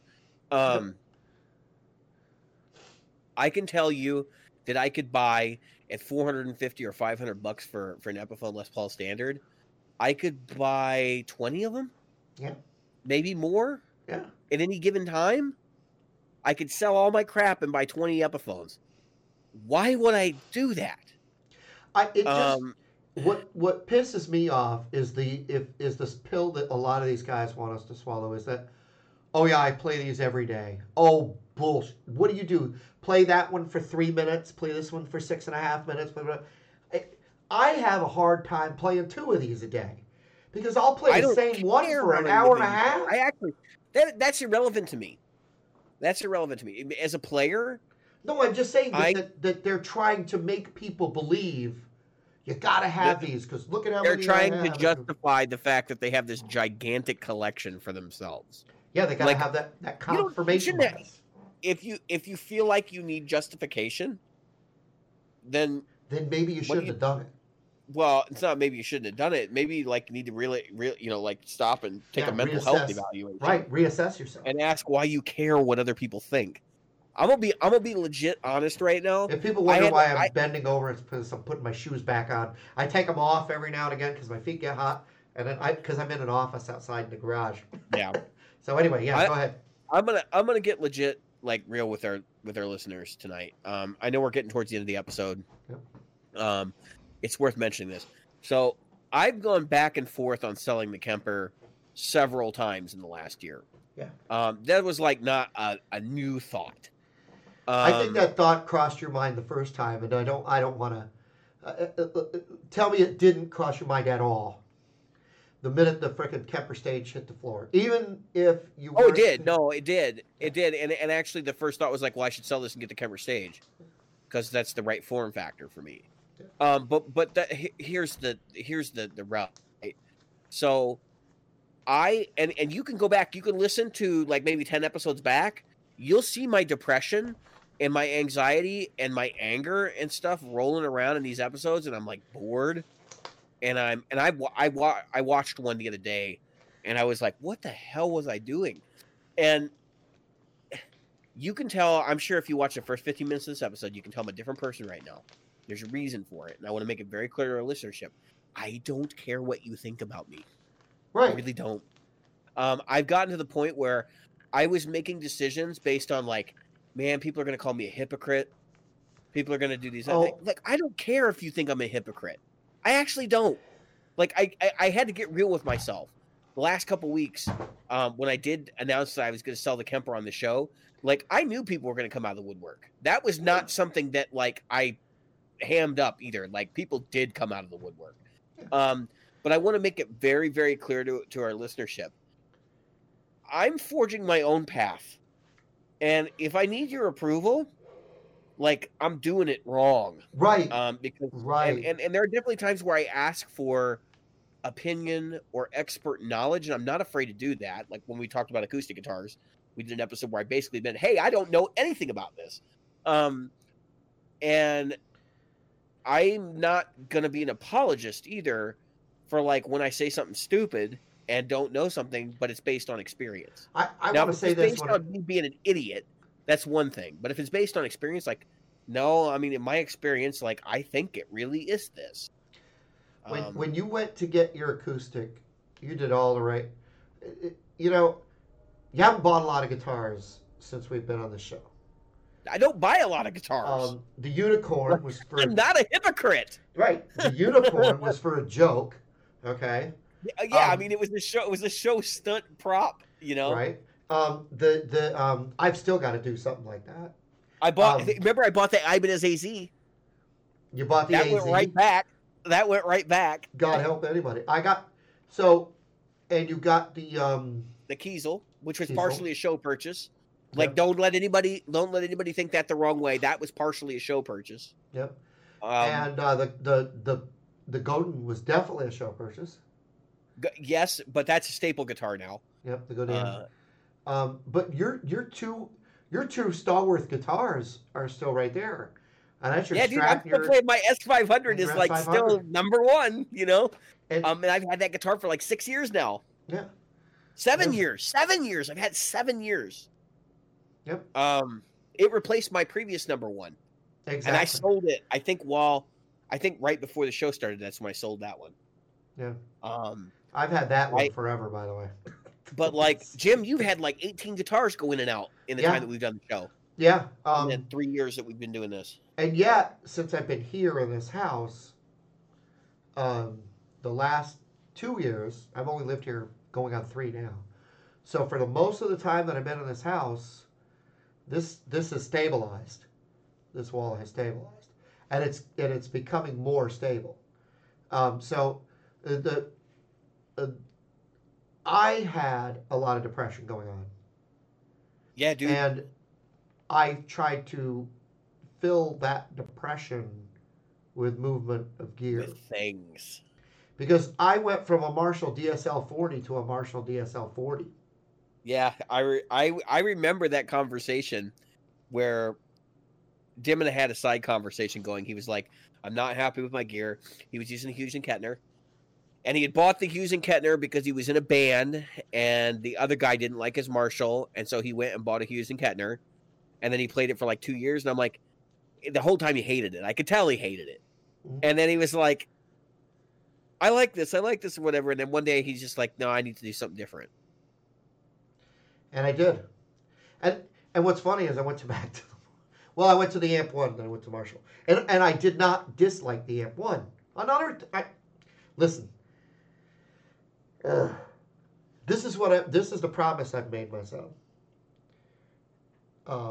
Is that, the only reason that the bass changed was because I actually went from a bass I thought I liked, didn't like, to a bass I knew I liked, did like, but liked this one more. And it was not, I didn't lose a penny. Each one was just a return, because somebody said, didn't you sell that? I go, I made it very clear. I did not sell that bass. I returned that bass. I was well in my return period. I was 2 weeks into things, and I was not gelling. I was not gelling with the way that I play bass with it. And so I went to the Aerodyne. The only reason I've gone to the Aerodyne is because they don't make what I loved anymore. And that was a American Deluxe Precision 5-string. And it's still, and there's only one for sale right now. It's on eBay, and the guy wants $3,300, and he's got 67 watchers. He's had several people make offers. He hasn't taken one yet, so I think he'd laugh in my face if I offered him 2 for it. So it's not going to happen. And so I said, all right, well, I'm going to live with the Aerodyne until I get that, and even then, I'm just going to keep the Aerodyne as my second bass. But I'll get one. I'll just eventually, one will turn up on Reverb for a reasonable price between $1,600 and $1,800, and then I'll buy that. Well, I bore the I'm glad we're doing this as we get towards episode 200 too. Yeah. Because I could just see me having a blowout with our listeners at 200, which would just not be good. Because I'm not saying that I blame our listeners for anything. Like, it's my fault, right? Like, I went down this path of thinking like I need to represent the show. I need to be the practical guitarist. Like, I need to do the practical thing. Yeah, you did the 1 year of no gear. Like, what the hell was I thinking? I know what I was thinking. See, this is the stuff that goes outside the show that people don't realize. Like, the year prior to the year of no gear, I probably spent $4,800 that I did not have on gear. And I said, this has got to stop. So that's why I bought the Helix, and then it was like year of no gear because I can't do anything with this anyway. And then because like I wasn't gonna blow more money. And then I bought the Kemper. And if you remember, the Kemper purchase was supposed to be a 2-year purchase. Like, if you're a longtime listener of the show, it was supposed to last me 2 years. It almost did. It would have had to make it till like June, right? But here's the rub, right? When I was looking at the Kemper at GearFest, and I'm not blaming anyone because there were people who were there with me. I had said on the show, this is what I was going to walk away with. This is what I was going to do. I was going to walk in with this, and I was going to walk out with this, and I had this whole deal planned out, and I played some other stuff. I could have walked out with a Mason Triple Crown, and I could have walked, or a Dr. Z Nova. And I actually thought you were going to get that. Yeah, I thought that those were one of the 2 things you were going to walk out with. When you actually walked out with the Kemper, I was shocked. I was totally shocked. This year is not over yet. Anyway, and I don't feel like even walking away from it, I made the wrong decision, but I don't think I made it for the right reasons. Because even as we were playing it, I'm thinking like, yeah, this is this is really good. This is like way better than the Helix. And that's what was going through my mind. This is way better than the Helix. What should I have been comparing it to? the experiences of the other two pieces of gear that I had played. That's right. And realizing that even if I didn't want to buy one of those other two pieces of gear, maybe I should have sat on my money. Yep. And I should have walked away and been like, I got to wait for the right amp. Yep. And that's kind of where I'm at right now is like, even though I'm walking away from the Kemper, I'm being very, very careful not to like fall into the trope that I've done before, which is what is going to be best for the show. Like, in other words, what is going to be best for me to like talk about on the show, and what is going to get our ratings a little bit of a bump. Yep. And do this kind of things. I got to do what's right for me, and I cannot continue to do that. And like I felt so embarrassed the other day. We were I was at Good Time. I was talking with Pat, the owner, and he said, "Well, so what happened with the Kemper?" Like, and I basically said, "It's just not doing it for me anymore." And he goes, "Well, what didn't you like about it?" And because he actually likes Kemper, and I told him, I said, "You know what? It really wasn't the Kemper per se. It was like I've got all these great tones in there, but I said none of them are perfect." And I said, I'm still chasing that perfect profile, that perfect thing. And like I'm realizing that the means to an end is probably not in the digital realm. And I said, plus, like, I feel like a complete idiot because I should have done this a while ago and moved on. And like, he's like, well, why didn't you? And that's when I told him, I was like, well, I was concerned about what other people were thinking. Yeah. Like, and I didn't want to get called a hypocrite. I didn't want to drag the show's name through the mud. And like, I realize now how stupid that was, because here I sit, I'm in a much better mood now. But the authenticity side of the show, that's our biggest stock and trade. Like, I feel like we're having a behind the scenes discussion, but we're not. Our biggest stock and trade on this show is we're authentic. If I don't like what Philip McKnight's doing, I'm not going to blow smoke up his ass. Right. I've never done that on this show. Nope. And the same thing with you, Jim. Like, I've made it very clear. There are certain YouTube personalities that if I see them in person, I'll probably just punch them or like say something angry to them because I just don't like them. The Toad King. The Toad King specifically. We did a whole episode where I just ripped that guy a new one. Yeah. But that's always been our strength here, is the authenticity. And I had lost that because I was so concerned about something I had said, and the fact that was going to alienate listeners or make people think that I was a liar or that I was a hypocrite. Yep. And it buried me on this show. It really did. Because I let that dictate my decisions in gear buying and like what I was doing. And it got me to the point where you guys have seen me do this resurgence. Like, I'm just going to woodshed. I'm going to woodshed my ass off. And I'm going to work really hard at playing over and over and over and do the same things and just get really good at the guitar. And that was a reaction, an angry reaction to the fact that I felt like I was trapped. It's been a good, healthy outlet for anger, but that's what that was. Yeah. And so now I'm like, I'm a better player. It didn't hurt me to do this, but it's definitely a learning experience. I have to be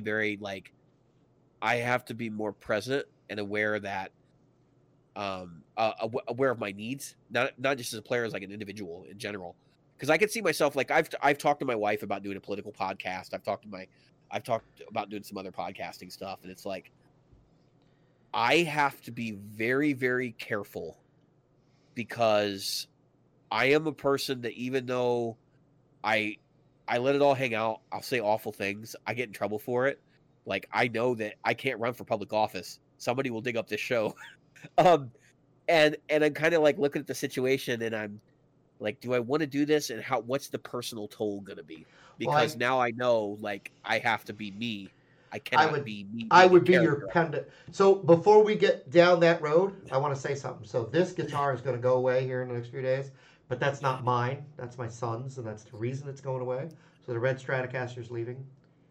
This one, I like the guitar, but I've been thinking about the fact that I want to go down to 3.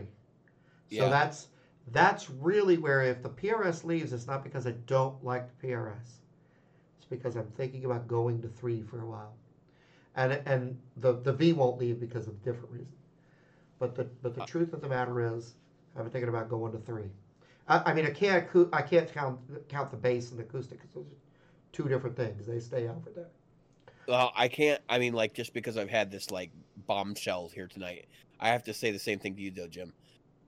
Don't make decisions, and don't worry about what people think of what Yeah. you're doing.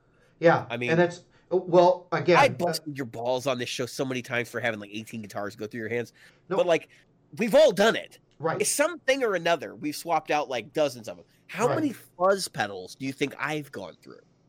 I mean, I actually sent a list. I put together a list of all the pedals I could remember owning, and there Yep. was like 100 and something pedals on that list. And I sent it to somebody, and I was like, "Yeah, this is I think everything I think I've owned."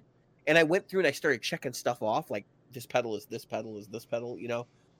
And there are certain circuits that I've owned like maybe 8 or 9 times.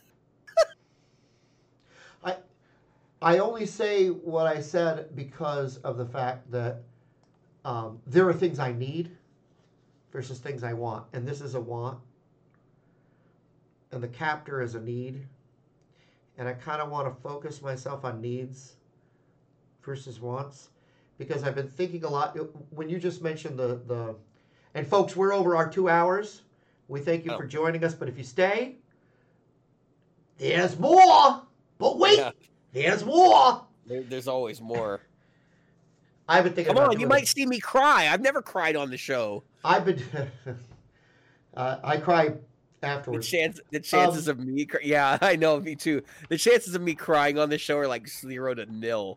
I don't cry. I don't cry. I've cried at one funeral. Like, Exactly.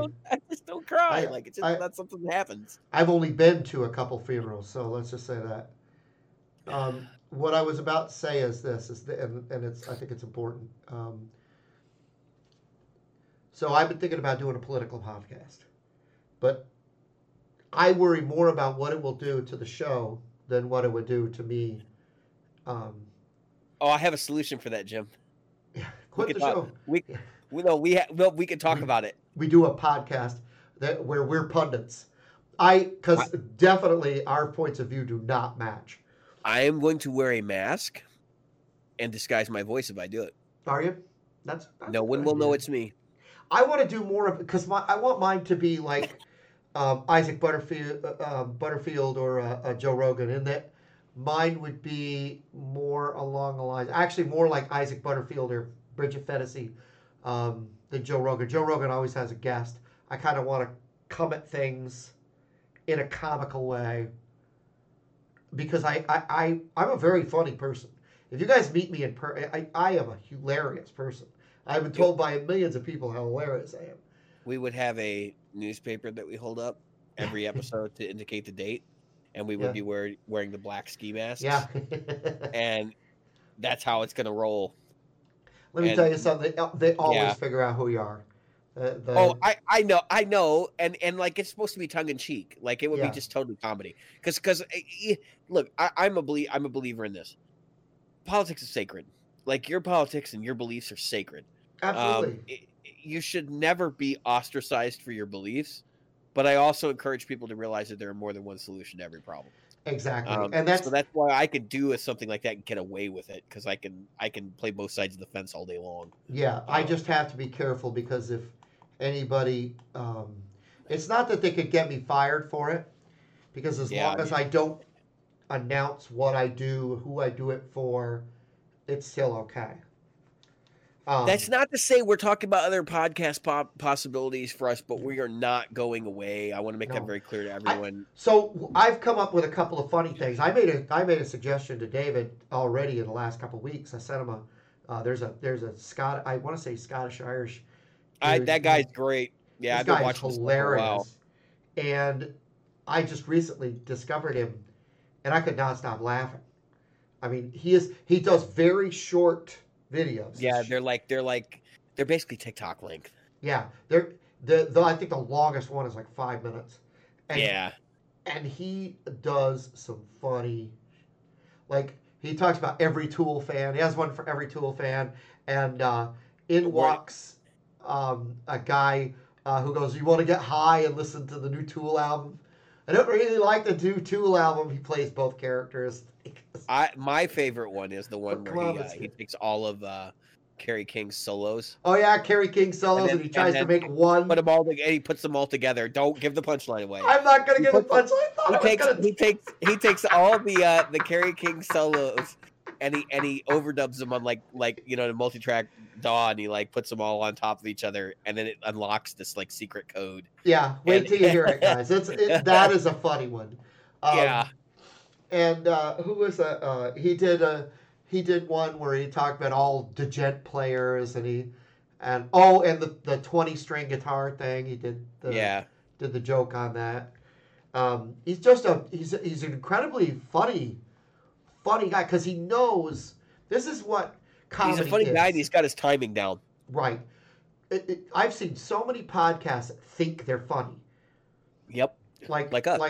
Well, no, I think we don't go for funny, but when we do, we make it. I know a certain podcast that thinks they're funny, but I'm not allowed to say their name anymore. I'm gonna say Jared Dines, and some of them overdo it.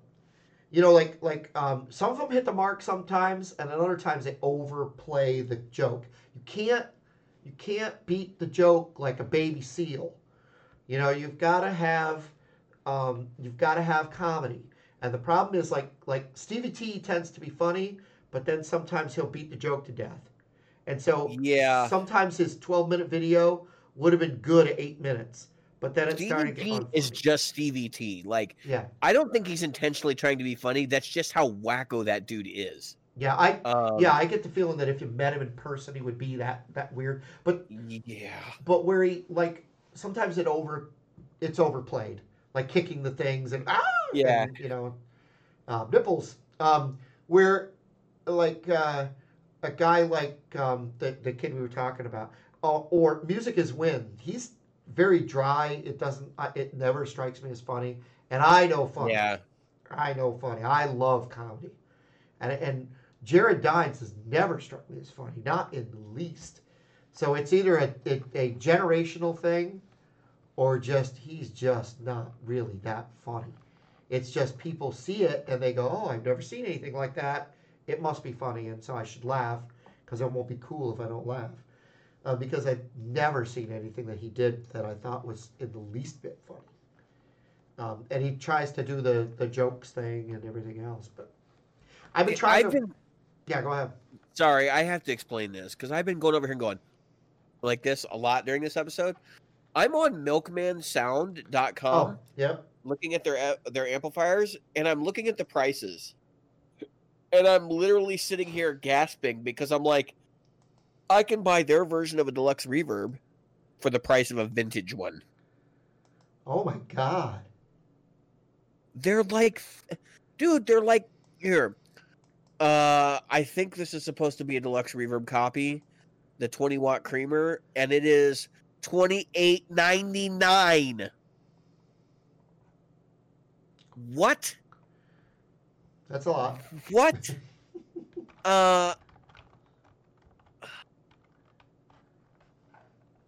See, I can't. In what world will this have more value than a deluxe reverb from the 60s? This is a bad idea. Yeah. If you're buying this, you're doing nothing but spending hipster money. Everybody's buying Milkman right now. Yep. So you're going to pay the premium to buy an amp. Now, granted, I haven't played one, right? Yep. And I'm making some assumptions here. But you're going to pay this kind of money for what is essentially an amp you can get for $2,800 for a real one. Between $2,800 and $3,500 for a real one. For a real one. I mean, this just doesn't make sense to me. What is with people? Who's the other guy? And I'll call him out because I don't want him on the show. Doug Cower. Cower. Yeah. Jim and I have had conversations about Doug Cower behind the scenes. Doug makes basically complete knockoffs of Gibson Firebirds and stuff like that. Yep. And I don't care that he's making knockoffs, but he's charging more than the real thing in some cases. It's like, why would you do that? I mean, now in the amplifier world, I kind of get it. It's like, well, I got one that's an original and it breaks down a lot, so I'm going to buy this new one. But it sort of still doesn't make sense because you can get them serviced and get them fixed up, and if you send them to the right place, you'll never have to have them worked on again. Yeah. Other than do caps every 10 years, you know. Right. I don't get it. I don't get, dude. I know there's so many things in this industry right now that are just like mind-boggling to me. And I know that's definitely one like, of them. 1, 2, 3, 4, 5, 6, 7, 8, 9, 10, 11, 12, 13, 14, 15, 16, 17 products that he makes. Holy crap. 5 Watt. Remember 5 Watt World was a big fan of Milkman. Yep. So I know about Benson too, right? And they're kind of affiliated, like they know each other. Let's see what Benson Monarch goes for. It's a 15 watt amp, and I think these are supposed to be like more tweed-like, I think. Oh, these are affordable. Like $750 for a Benson Monarch, which I think is like a 5 watt head. Mm-hmm. 5 Watt World, Keith kind of makes me laugh in a way because he started so off. He's good, but he's pretentious. Yeah, it's funny to watch him because he talks about how you should have one guitar. That was his big thing in the beginning. Beware the man with one guitar, and I kind of followed his channel as a result of it. But now I guess he's hit a new mark with the short history of, and he does the Les Paul and he does the, Yeah, he's done a bunch of those. But and it's like, if you don't know those stories and you're watching these videos, like, I'm kind of surprised. It's not. There's nothing revolutionary in them. I hate it when we cover stuff that, like, I know the audience knows. Yeah. But we do it because we do know there are certain members of our audience who may not know. Yeah. So we try to give it to you in the fastest way we can, right, so we can get through it. But I'm looking at this Monarch. Actually, this is kind of cool because it's based on a Bogan PA head. Yep. Like, a certain other guitar player we were talking about recently. A lot of those old PA heads were popular. I mean, the Sun Coliseum head was what guy in Black Oak, Arkansas is using. Yep. So. I find that not surprising. Anyway, but yeah, no, interesting stuff. But so, like, there are companies out there that are making stuff like Greer, right? That are affordable. But why in the hell is Milkman so much money? Like, what is it about him? I don't know. Commands $3,000. Yeah, I honestly don't know. I've never heard of Milkman in person, so I don't know. They can't, like, listen. Aren't they popular if I can buy a Dumble clone from a reputable builder for $3,000, you can lower your price, Milkman. Sorry. Yeah. Sorry. Who made JHS's amp for him? The one that he uses. Is that? I thought it was them. Was that them? Yeah. Let's ask. Who makes the JHS amp? Yeah, because he made a Milkman. Milkman. Yeah. I thought so. Just looking at it. Do you know how much the amp is? What, $4,000? $2,600. Oh, that's not terrible. 26 versus. Yeah, for a single channel amp with 4 controls and a low and high input. Yep, that's pretty much it. With a Jupiter speaker, where's the? I want to know. Now you know why I want the California Tweed. No reverb. Well, yeah, no, like $1,800. I mean, that totally makes sense. Turret board doesn't even look that super clean or anything. It's not mil spec or anything like that. Transformer's tiny in this thing. Which, a lot of the old Fender amps had tiny transformers. There's no reverb on this amp. It has a pair of 606s. Yeah. It's supposed to be, what do they call it, one louder or something like that. Louder is better. It's the loud is more good. Loud is more good. That's it. Yeah, I mean, this is basically like a Fender pedal platform And they want to charge $2,600 for it. No, Yeah. thank you. I will buy the vintage alternative. Yeah. Which in this case would be just a regular old deluxe. Yeah. Not a deluxe reverb or anything. So Sure. you could probably get that for around $2,500, I would say. Yeah. Things that boggle my mind. Things that boggle the mind. Single channel amp, 2 inputs. Yep. $2,600, which means that you are paying, $1,300 per input. $1,300 per input. Let that sink in for a minute. Yeah. Not even per channel, per input. Now, let's switch gears, shall we?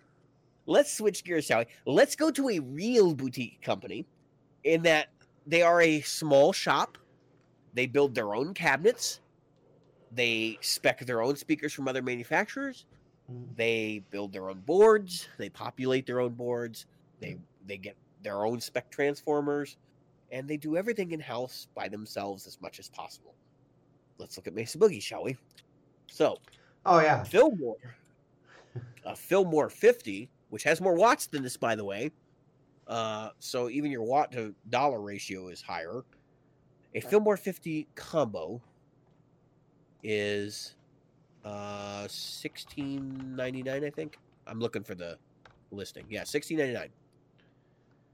With that, you get 1, 2, 3, 4, 5, 6, 7 controls per channel. Yep. 2 channels, 3 modes per channel, 2 one's a foot switch. So you get a foot switch on this guy because you got multiple channels. And you also have I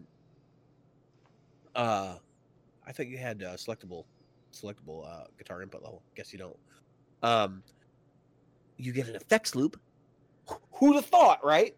You might want an effects loop if you're going to buy a pedal platform. A Celestion speaker, a big transformer, pair of big transformers. I think $16.99 is probably the better value for a multi-channel amp for a pedal platform. I'll just say this: the Mesa Boogie that I'm looking at is the California Tweed. It's only single channel though. It is, but it's basically 8 amps in the same box. Well, it's got a normal and a low input, but yeah, single channel. And for that money, we're looking at $18.99, and that, I mean, that's a, I'm just saying. Again, can I ask you a question? Yeah. Hey, can I ask a question? Yeah. Is the real reason you want a Mesa Boogie California Tweed because it's white? No, because I was looking at the blue one, which is like $20.88. Yeah, they're a little bit more. So these amps, like if you haven't looked at the California, I know I covered it on the show earlier, but it has multi-watt mode, and so it allows you to go from 2 to 10 to, I think it's like 15, and then 30, and then 40 watts. Yeah. And each of those settings is basically like having a different amp. So it's like a Champ, a Princeton, a Deluxe, and then like a Bassman, right? In 40 watts, it's basically a Bassman. Yep. Which is interesting because it's all 6v6 powered, but like that immediately is better than a Loud is More Good from JHS, which is one setting. Yeah, you go from 2 to 10 to 20 to 30 to 40. So it's that's one of those. And things. You have effects loop, a reverb foot switch. Yep. There's some tubes in there. There's some transformers in there. Yep. You get a Jensen speaker. Yep. So you don't have to overpay if you need a replacement speaker. Yep. Because that's when I look at these these amps from Milkman. I'm going, you got your own speaker? Does that mean that I'm going to have to like pay a lot of money to get a replacement speaker from you idiots? If mine blows, like, I have no idea what your speaker quality is like. I don't know where you're getting them from. Call me nuts. Yeah. Well, again,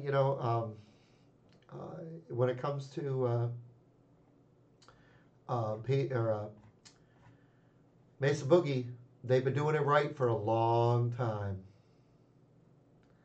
A Yeah, I long mean, time. since what, like 73, 74. Yep. Um, I got to get Pat on the show. We got to get him on the show. Maybe after 200, we'll have him come on.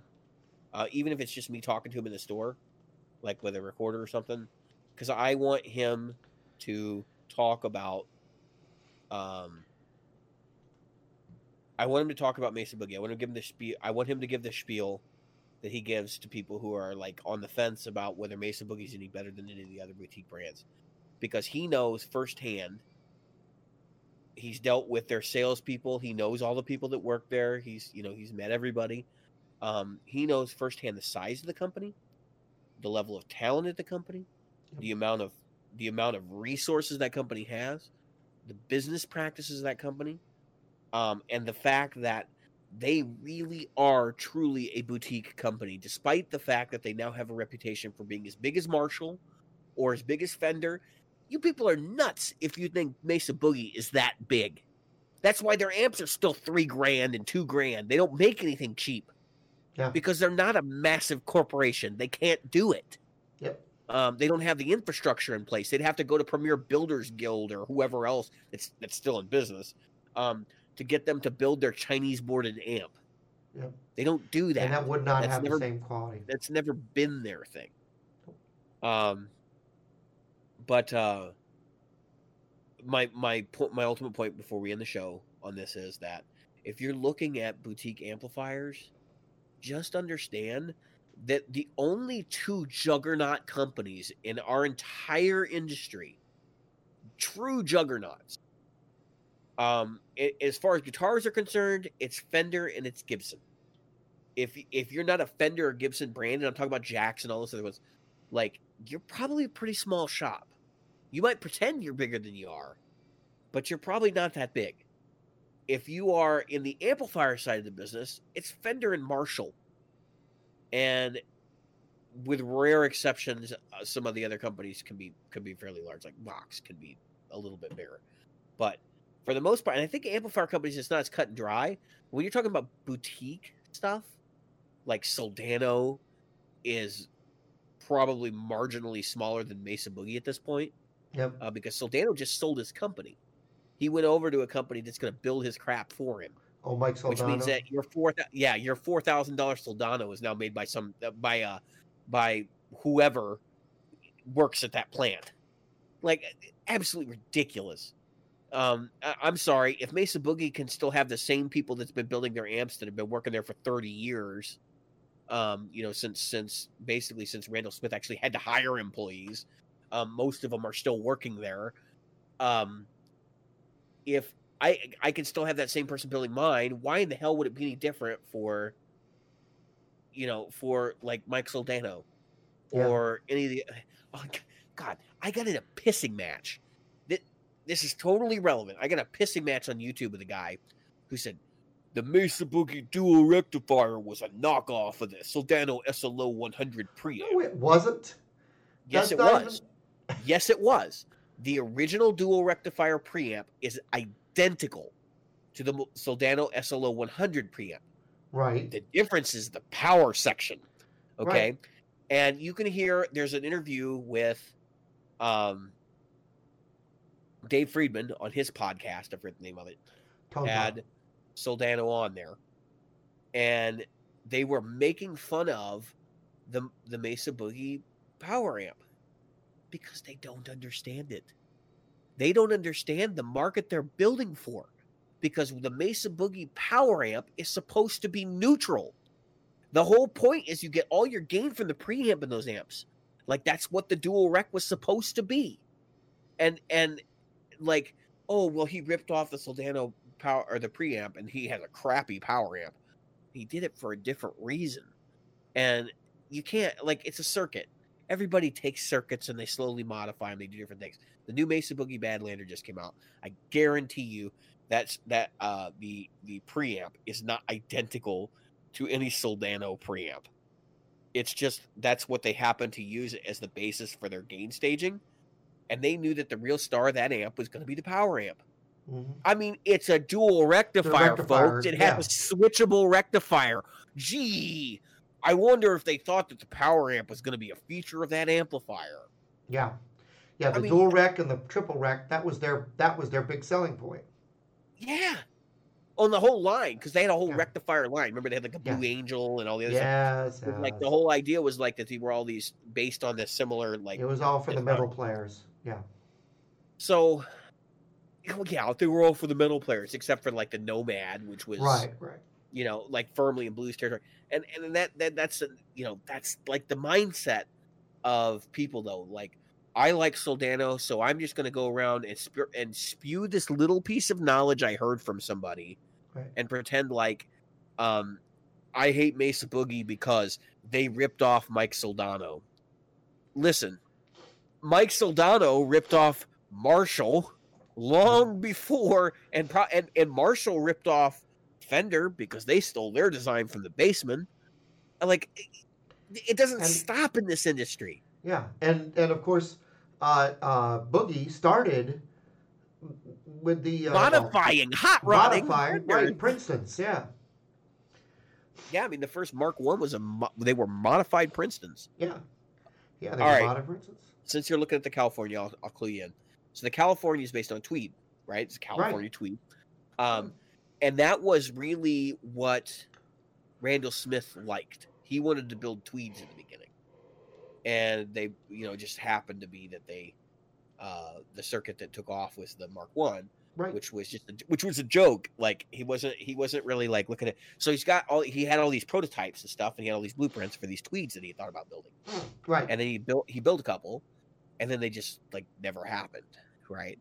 So like 30 years later, actually it's the 50th anniversary of Mesa Boogie, they decided they would take a look at some of those designs a couple years ago for the 50th anniversary. And the California Tweed is the 50th anniversary amp. Yep. The Fillmore is actually the kissing cousin to the California Tweed. Right. It is based on the same Tweed circuit with modifications. Yep. And well, you can I mean, the Fillmore, the name should say it. You know. Can you know what's even worse? Sure. They have another amp that's based on, and I found this out the other day. Some people were talking about it in an amp builders forum. There's one other amp that they have released that is based off the California Tweed circuit. What's that? The Triple Crown. Oh, the Triple Crown, yeah, TC. Can you believe that thing, that with monster molten gain, is loosely based on some of the same principles and circuit designs that are utilized in the California Tweed? Yeah. Well, I can see you liking the Fillmore, honestly. I mean, no, Fillmore's my thing. That's not really a surprise to me, and I hope that the Tweed isn't a surprise to you with me. I just, you know, it is and it isn't, because everybody knows you play Tweeds on the edge of breakup. Yep. The Fillmore is the same thing, but it's just done differently. Right. It's voiced differently, and so like, I get it. I just thought that you would be pushing it a little bit more on the saturated side, right, than the cleaner side.